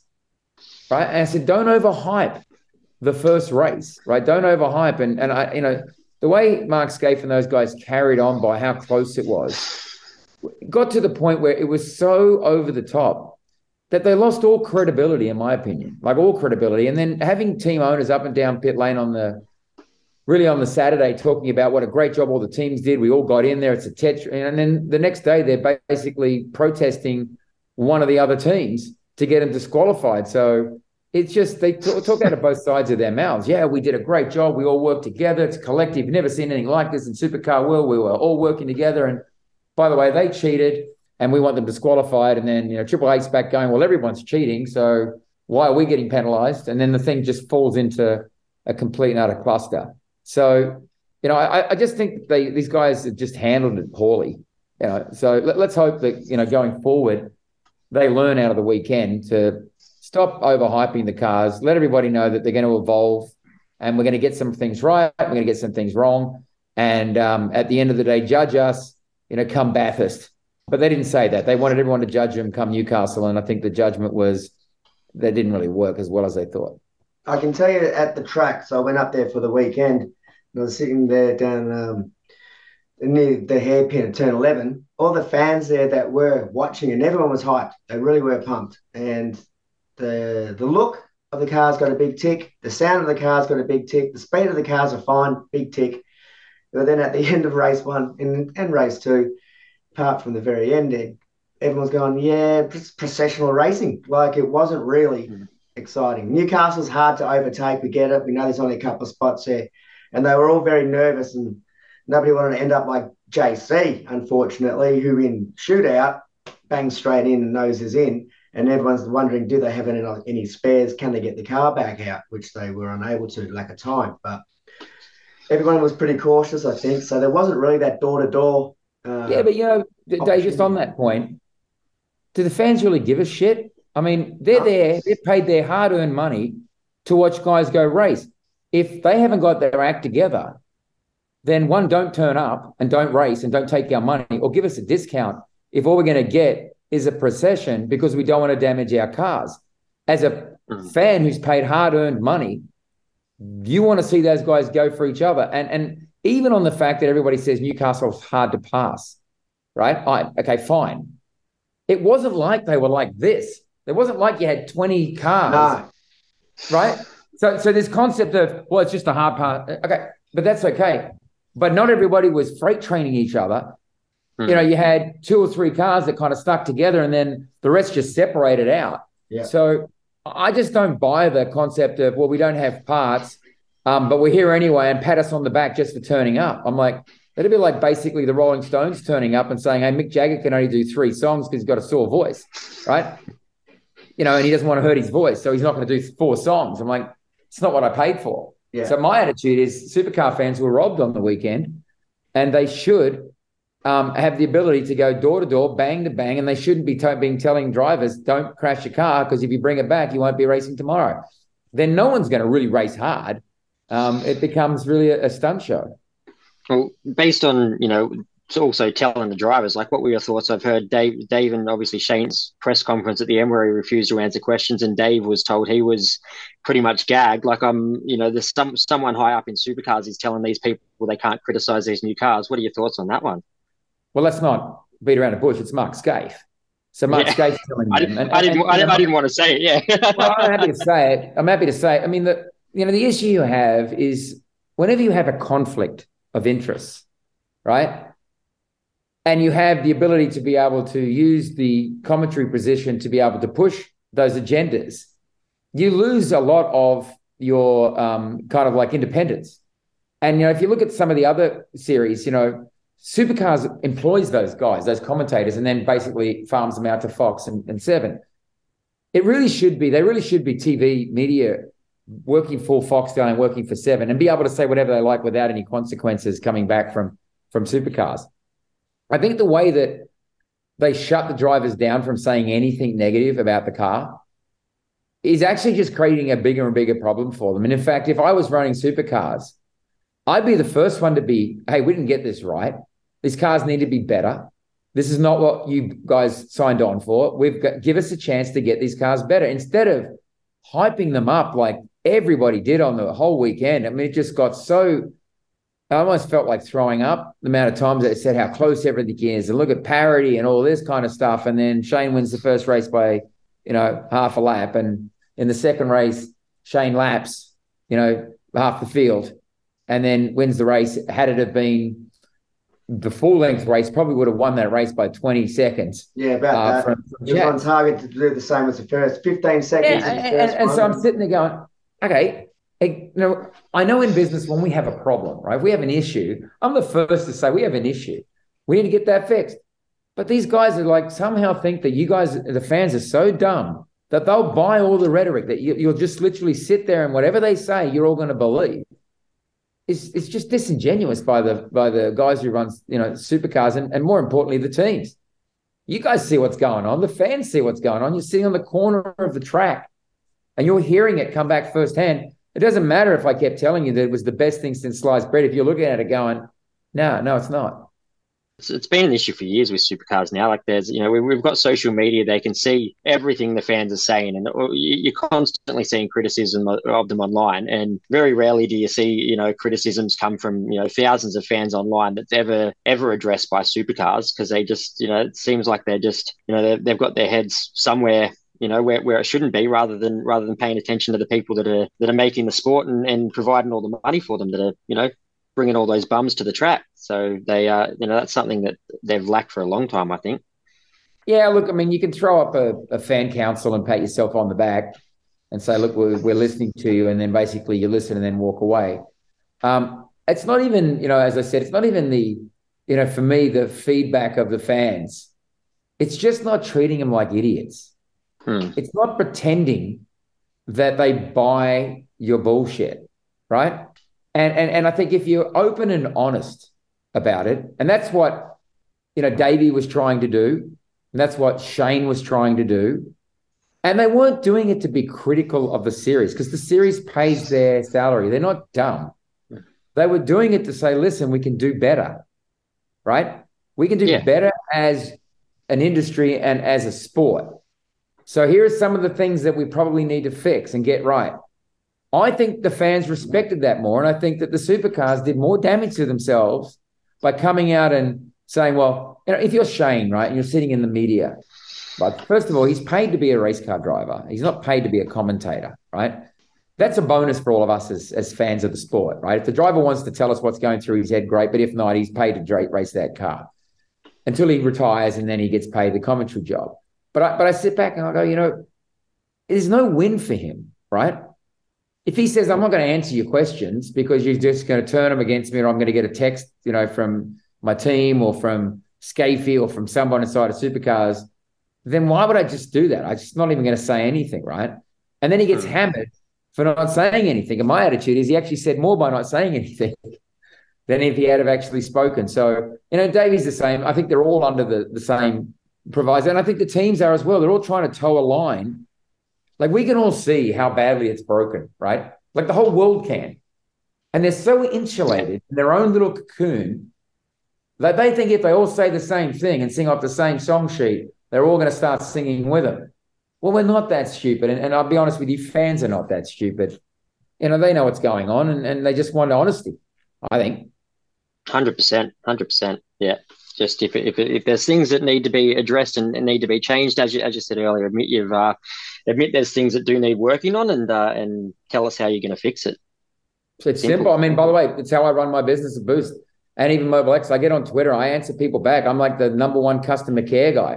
If I see someone's got a problem, I try to get on Facebook and Instagram and try to answer as many fans back, the ones that like me and the ones that hate me. I don't care. Like, I just want to answer you back. I want to try to respond. If you've taken the time to respond to me or to respond to one of my posts, or you bought one of our products and we don't have the decency to try to respond back to you, I can't get to everyone because it's just inundating. I've got so many different, I think one of my posts yesterday is up to 350, 400. I just can't get to all of them in the comment section, but I try. And what I try to do is use a parent heading so we can actually speak to everybody.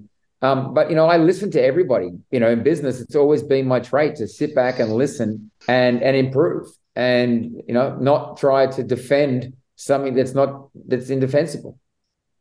Well, you also like you don't just sponsor supercars and some of the drivers in our categories. You're multi-sports. You're multifaceted. You've got athletics, surfing, Moto X. Is it the?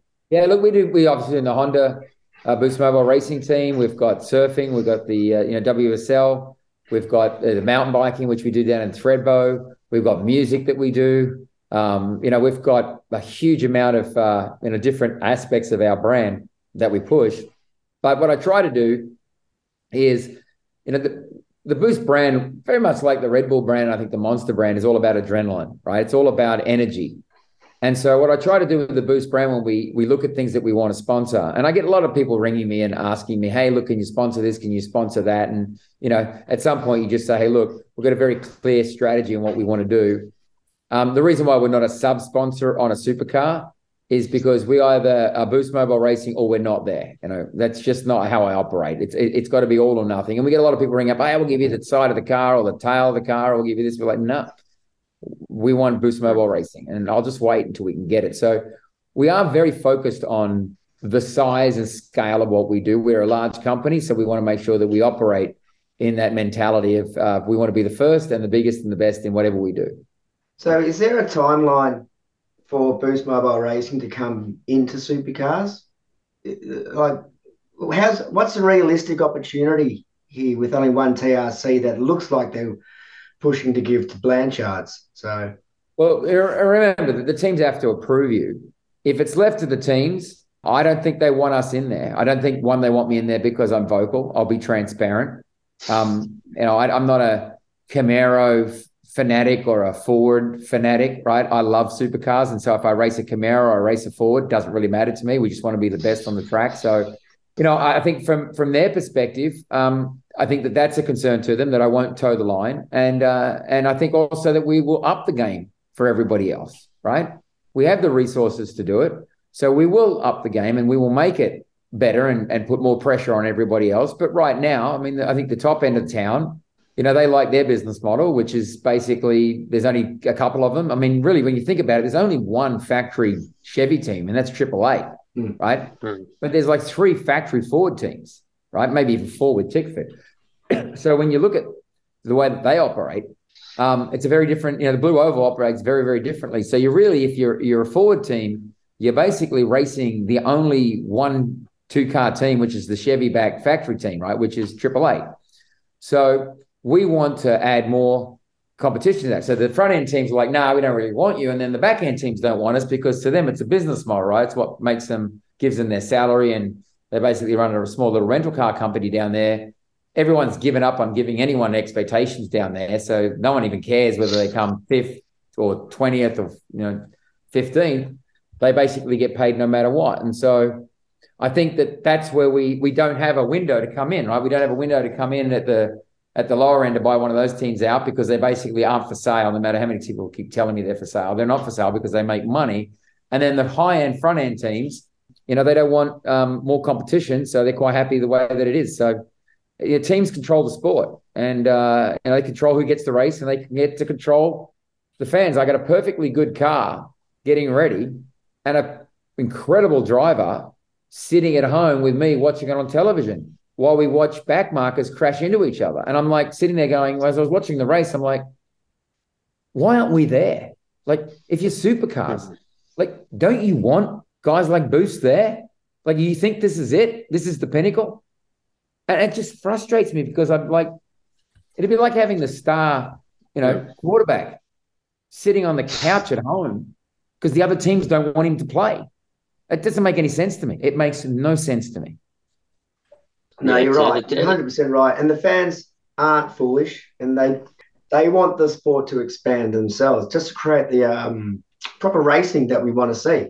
If that means we go to 30 cars on a grid, perfect. We go to 30 cars on a grid. If imagine me, right? If I own down the back, so be it. Imagine me. If I owned a team, I'd be live tweeting, live Instagramming during the race.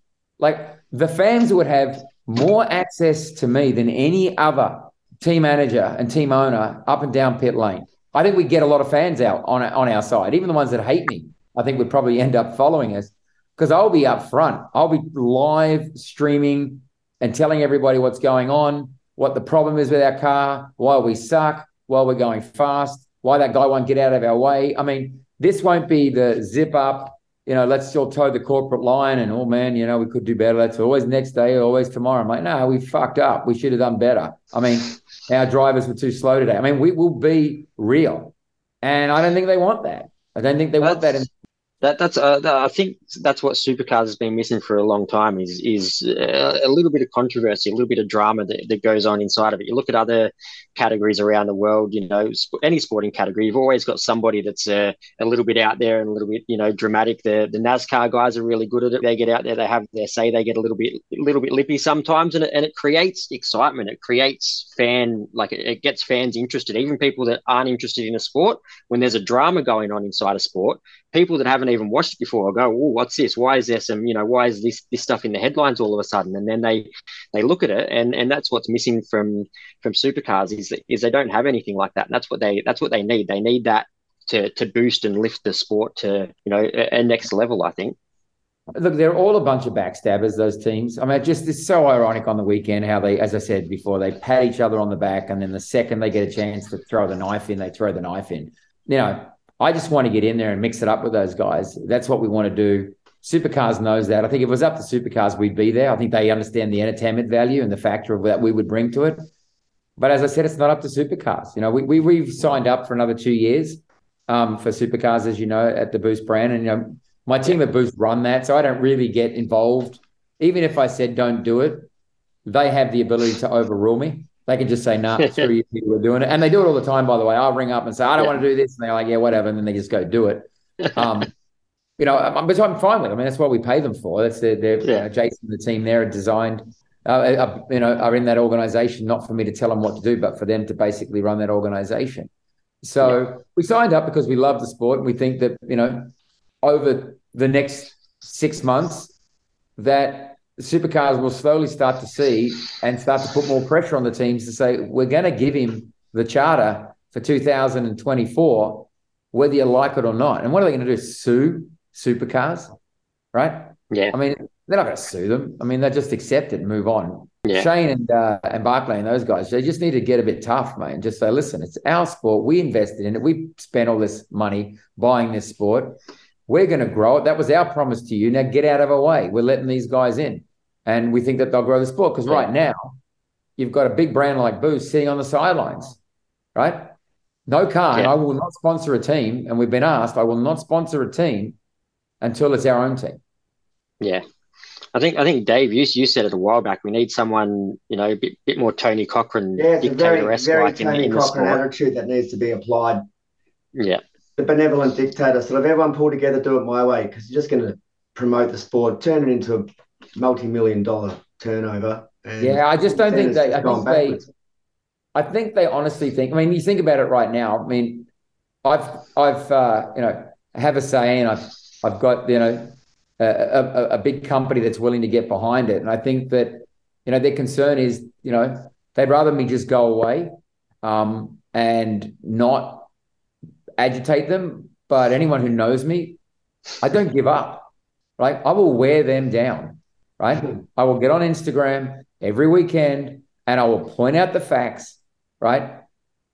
With no political filter, I'll just point out the facts as they are. And I'm seeing that, more and more people are going, all right.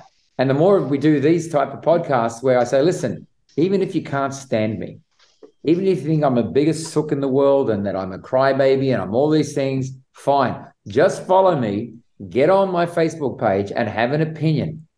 I'll listen, you listen to mine, and we can disagree. But you know what? Let's start talking and let's start moving in the one direction. Let's start driving the fans towards making a change. And I have the ability to be able to be their voice at a very senior level inside of supercars, right? Where you may think that, I'm not being heard. Get behind me.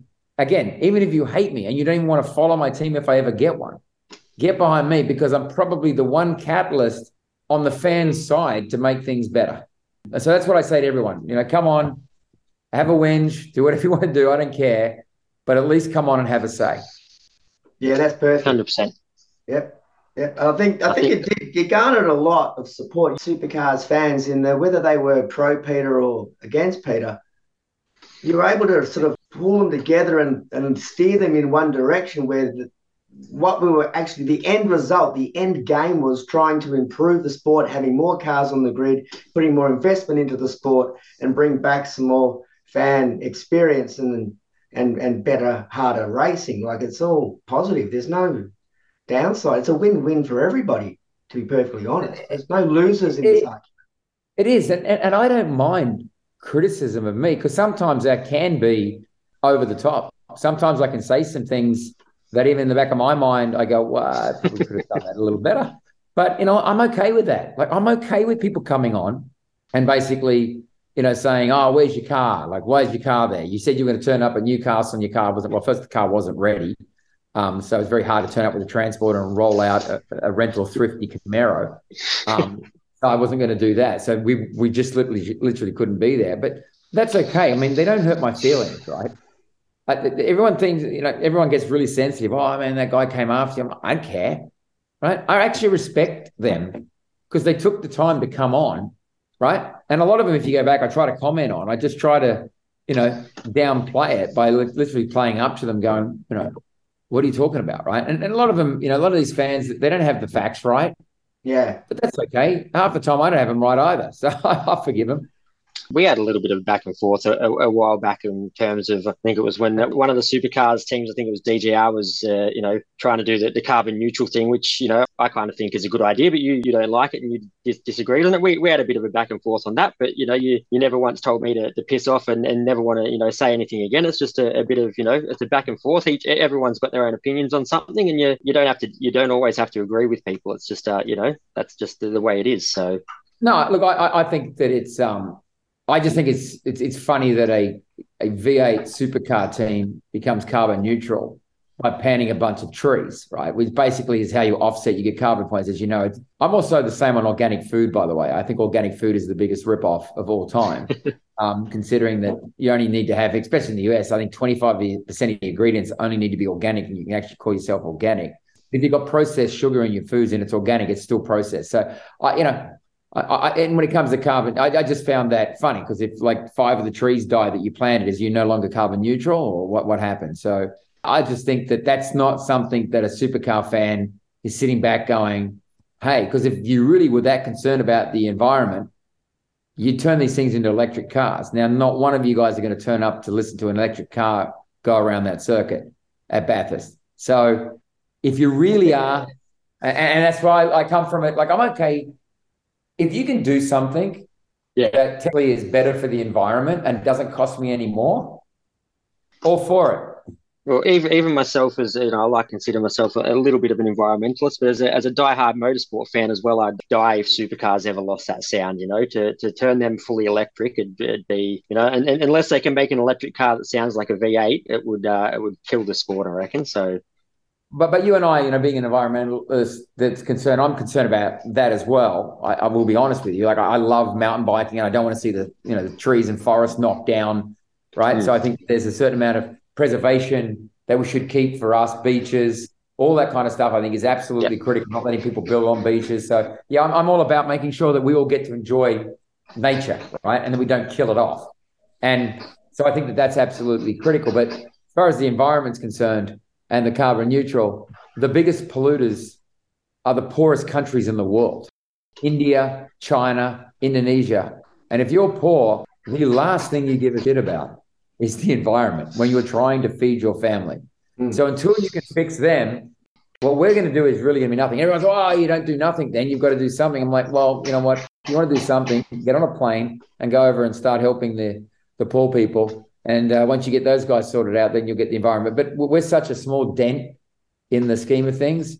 But again, I'm all for more land, more open parks, more beaches, more water, cleaner water. I love all that stuff. And I think that that's absolutely critical to our country. Beautiful. Awesome. So there was one question that I did have. It's a little bit more of a lighthearted one, this, Pete. You do come across as someone that really likes winning and doesn't like to lose at all. So why do you support Parramatta? That hurt. I'll be honest with you. That hurt. So it goes back, man. I used to sit on the hill at Parramatta Basically, it was about 15 minutes from my house when I grew up in the western suburbs. So Parramatta became my team. There's no doubt that Parramatta has been the single biggest disappointment in my life. I know one of the directors there, as I said, I think I made a joke when I said that, when I go into the grave, I want Parramatta team to lower me in because I want to be let down one last time by Parramatta. But look, at the end of the day, it's not Manly. Yeah, true. That's very true. Very true. So I'll give you that. At least it's better than Manly. I know a lot of diehard Manly fans. Yeah, we wouldn't be talking. 100%. Dave and I are both Storm boys, so we had to give you a bit of a dig on that one after round one. You're Melbourne boys, right? Yeah, Storm. We are, yeah.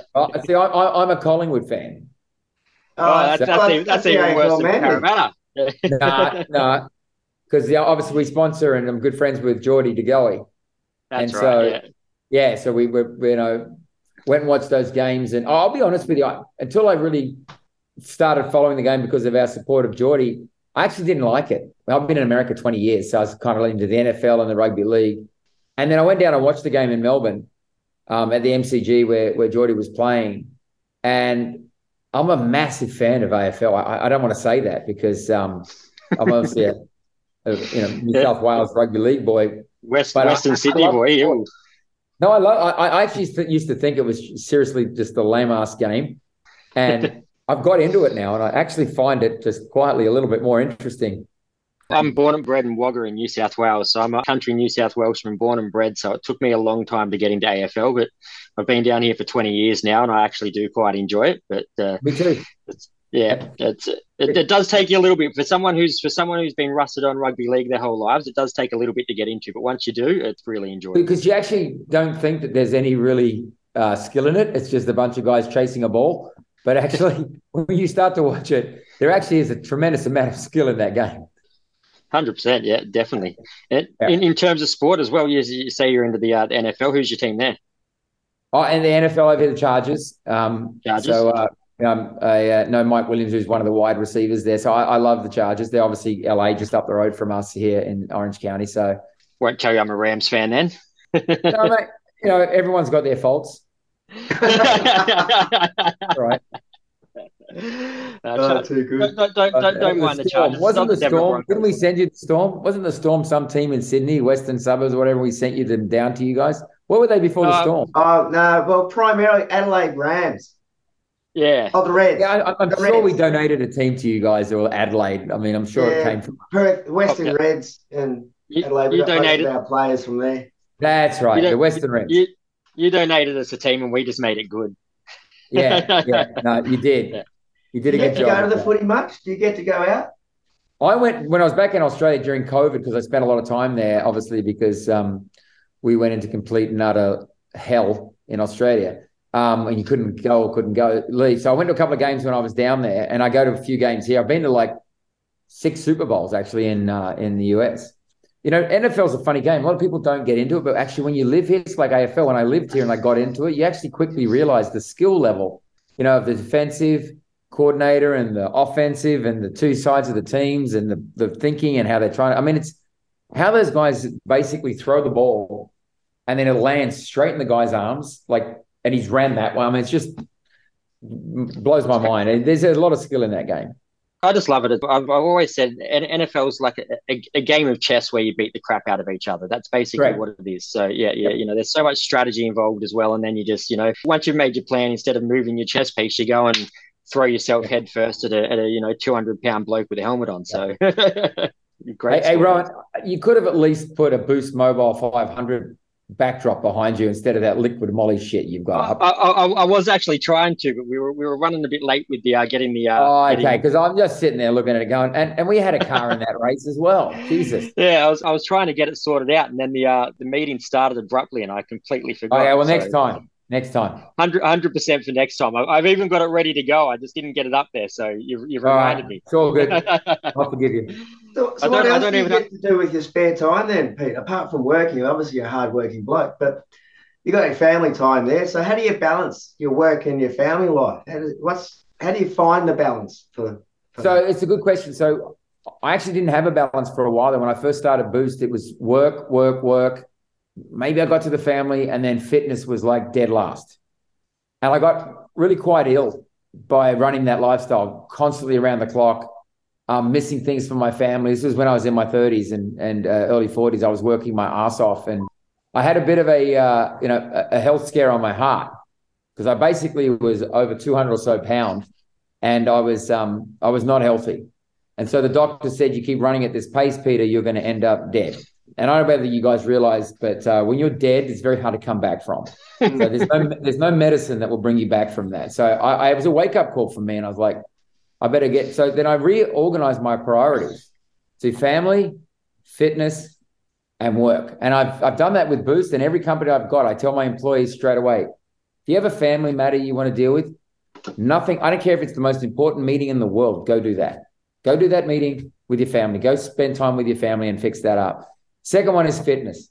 Like, just get active, right? You know, and I mountain bike 2 hours every day, right? I'm an extremist in anything I do, so I can't do anything by half, but you don't need 2 hours every day. But if someone comes and says, I'm going to go for an hour, I'm going to go surf, or I'm going to go for a run, or I'm going to go for a bike ride, or I'm going to go do this or play tennis, good, go. I want you to. Because if your family's healthy and happy and you're healthy, work will only become more important and you perform better. And so I reorganized my priorities. And ever since I've done that, I've had more success. So I just tell anybody, family, fitness, work, that priority. If I find out that you're in the office and your family had something on at school or you were needed and you didn't go, I'll fire you. So, okay. And I said, I want you to also get out and be active, right? Because everyone's like, oh, I'm working so hard, I haven't got time to get active. I can't do this. I go, fine. Don't just get up at 6 o'clock in the morning, right? You want to take off around 10 or 11? Go do something. I'm okay with it. Fine. I mean, the world's not going to end because you're away for an hour. So that's how I really had to, but I had to learn the hard way. Like, I got very, very sick, so I had to learn the hard way. And I'm glad I got out, because I got a lot of friends of mine who haven't made it, who've been working their backsides off and basically have just dropped dead because of their heart issues, which they never knew they had. And so I was like, no, I'm not going to go that way. Great values. It's great value, because you can't buy it back. You can't buy the time back.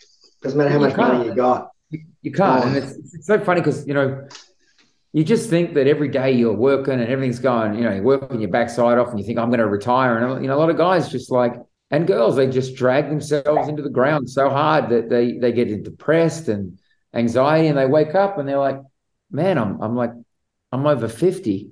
I can see 60. What the hell? Like, where's my life gone? Right. And so I say, get out, enjoy it, have fun. But more importantly, I mean, I've got a kid in Pepperdine up here. My teenage daughters are all in college now, and my eldest one's got a baby up in Newcastle, and I look at that and it was like yesterday that they were like 5. It's like, what happened? So, I think it's just really important that we, because I look at supercars and business, you guys, as much as people get really passionate about it, it's a game. Let's be honest. Our health and our family is more important. That's what makes us successful. Doesn't matter how much money I've got in the bank. If you've got a great family and a great life, you're the most successful human being in the planet, right? I agree. 100%. Absolutely agree. And that's how I look at it. And everyone's like, well, what if you lost everything? Okay. I started with nothing, and I was just as happy as I was when I had something. I'm not scared to lose everything, right? I'm not. I'm really not scared, right? I know supercars, I'd love it. I think that's a key to a good thing to have as well, though, is not being scared. It allows you to take some more risks and stuff as well when you're not scared to throw it all away for a risk or something you think might work. It's definitely going to help you in business as well, I'd say. It does, and as I said, I try to take my time. There's in life you have these things where you remember them as a kid, right? And there's one instance that I remember as a kid. My dad was a motor mechanic, and we didn't have a lot of money. And his boss, he was a truck mechanic, but his boss had this boat, right? And my dad really wanted to show us kids this boat. So he took us down to the boat, and he was showing us around. And the owner turned up and basically kicked us off the boat, right? Get off the boat, you guys shouldn't be on here. And I said, "I'm up with my dad." Anyway, I remember sitting on the wharf, right? And I remember the look of my dad's face, right? sheer disappointment that he was trying to show us, and we got booted off, right? And this big rich guy basically threw us off the boat, right? And so that moment in time for me was like, I am never, if I ever got successful, I would never treat anyone like that. Yeah. And I went on, I bought a 80, 90-foot boat, and I would have people come on, kids would walk past and say, come on, have a look at the boat, a helicopter, come in, look at the helicopter, actually, let me take you for a fly. And there's those moments which are very grounding. And so for me, you'll always see when I'm at the racetrack, I always try to talk to as many people as I can. I try to say hello to as many people as I can. I'm not an elitist who walks straight into my motorhome and just hides. I try to go out and talk to people because I was once on the hill. I was once one of those kids, and I'm still that person. And for me, that's how I will always operate. Now, you just remember these things in your mind, as a kid of like, I'm never going to treat anybody like that, right? The irony is, by the way, that guy that had that big boat actually went broke and actually called me to actually ask, would I actually help invest in his company to keep him afloat? And I'm assuming that was a no. Oh, he was, who are you? So that guy, he went bankrupt. So, and you know what? That was his attitude. He deserved to go bankrupt. That's karma, yeah. Karma's going to come for you, yeah. So it was a good feeling. So what do you do with your spare time then? Mountain bike. Do you have any? Mountain bike and the kids. I've got an 8-year-old. So I just basically do mountain biking, kids, and work. But I work 24/7. So I'm always on, right? So, that's the greatest thing about having these devices. So, I'm always on. I was in New York last week doing a media tour for Mobile X, Fox Business and a bunch of different, Bloomberg, etc. So I'm always on that front. But is basically taking those 2 hours a day just to go unwind, ride my mountain bike, forget about everything, and then come back. But yeah, my life, I took 18 kids to Universal Studios, 18 9-year-olds. I don't know whether you've ever been to Universal Studios. It's hard enough with 4 of you. You try to take 18 girls with you, it's a complete and utter nightmare. But I love that. Like, I absolutely love it. Most dads are like, I couldn't think of anything worse. I'm like, I love it. So I'm a very big family man, for those who don't know. I think that they are extremely important in my life. I think that's a good trait for anyone to have, is just, so many people just, especially people in business and that have been quite successful, have end up, their parents, when they get to a point where they're quite successful, they're running the business, they kind of lose track of spending time with their kids. So it's good to see that there's people out there that are putting that as a priority and still spending as much time as they can with their families. Yeah. That to me is just the greatest part of life, is kids, and the fact that hopefully they'll look after us when we're old. Insurance policy. You have a half dozen. No, but it is good. I've got a mum that's suffering dementia right now, and it's hard. And she's got 3 kids that are going to look after her, right? Because she looked after us. So I think that's hopefully, as I said, that'll be payback. Although knowing my kids, I guess I said they'll just throw me in a room and throw the key out. So Dad will come and throw you food once a day. But look, I think it's great to have a good family. So speaking, and sorry to hear about your mum with the dementia there. Did you hear that I think the F1's new title charity this year is for dementia? So Jackie Stewart's got on board and actually made the title sponsor I can't remember the exact company, the charity, but it's a charity that's dedicated to kind of doing what they can to eradicate dementia, which I thought was pretty good, because not a lot of people focus on that. I don't think so. It is funny because it is actually very widespread. Like, obviously the problem is that it happens to old people. Right. And when anything happens to old people, it's almost like accepted. They're old. Of course they're going to get dementia. Like, that's okay, but they're still a human. And I was the same, by the way, until my mum got dementia. I was like, yeah, it just happens to old people. So I'm not even interested in really knowing about it. And when it happened to my mum, and I found it when we were over here in the US, and we had a brain scan, and we could see the part of the brain that was actually, shrinking. It was an eye-opener for me. And then when you go through it, the problem with dementia is that you get to, sadly, you grieve twice. You grieve when they lose their minds, and then you grieve when they die. And it's very few things that you have to go through it twice. You lose your mum, mentally. She's no longer your mum. It's just the body sitting there. And then obviously they go from there. So it is just way more widespread than I thought. I think I read the other day that Chris Hemsworth has the gene, right? The dementia gene. And someone said to me the other day, "Will you get tested for it because your mum's got it?" I said, "No, I don't want to know." I said, "If there's a cure," I made jokes about it with my mum going, when she was diagnosed. I said, "Mum, when it's Easter, you'll be able to hide your own Easter eggs. Look at all the positives." She's like laughing and carrying on. But at the end of the day, you got to kind of smile about it, because at the end of the day, there's no cure to it.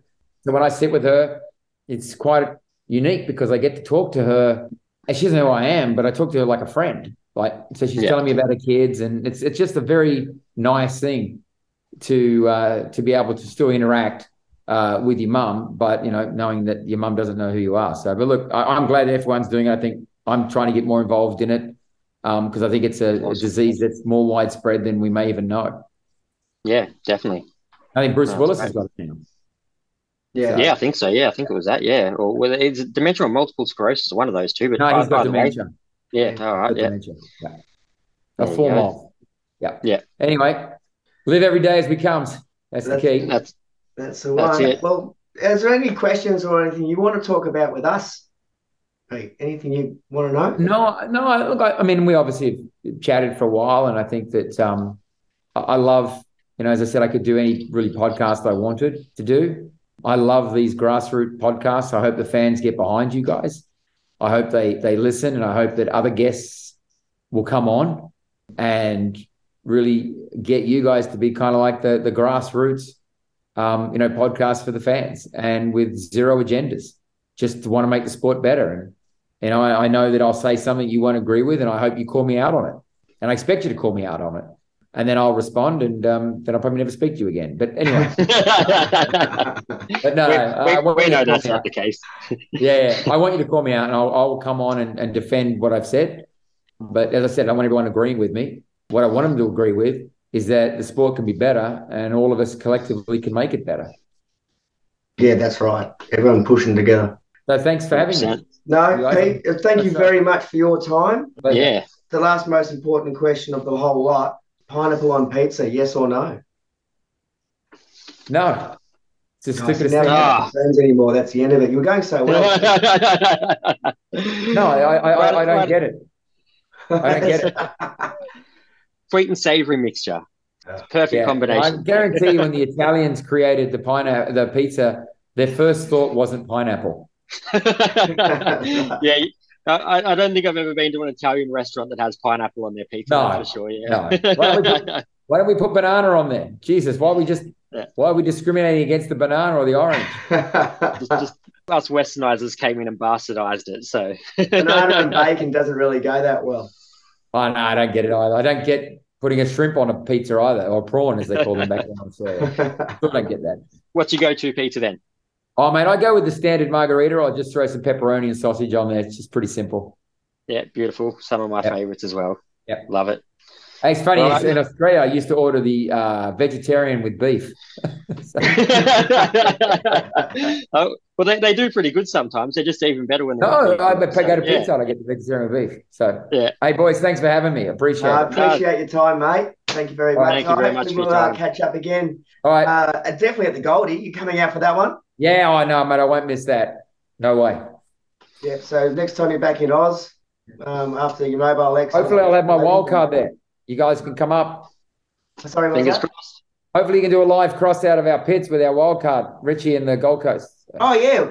Wild cards. How do we get one of those? What's the deal with that? I mean, it's the same thing, mate. It's the teams. Yeah, okay. Look, the only time I get on a racetrack is when the teams agree. So just remember that. It's not supercars, it's the teams.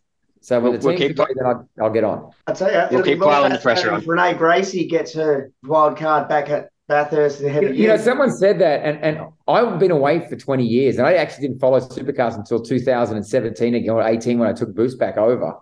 So I didn't even know who she was. And so everyone kept saying when she announced that she was going to do something, like, you got to get behind her. And I kept saying, who is she?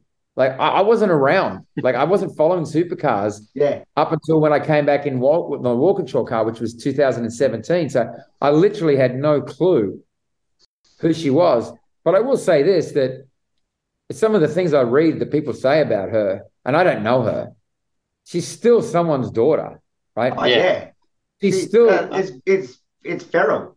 It's terrible. I just sit back and go, you know what? That's just not nice. And, you know, if supercars are worried about her image damaging their sport, then their sport's already damaged, right? So that to me is something that is just frustrating. So anyway, I don't know it from anything, but I just think that maybe a little bit more respect.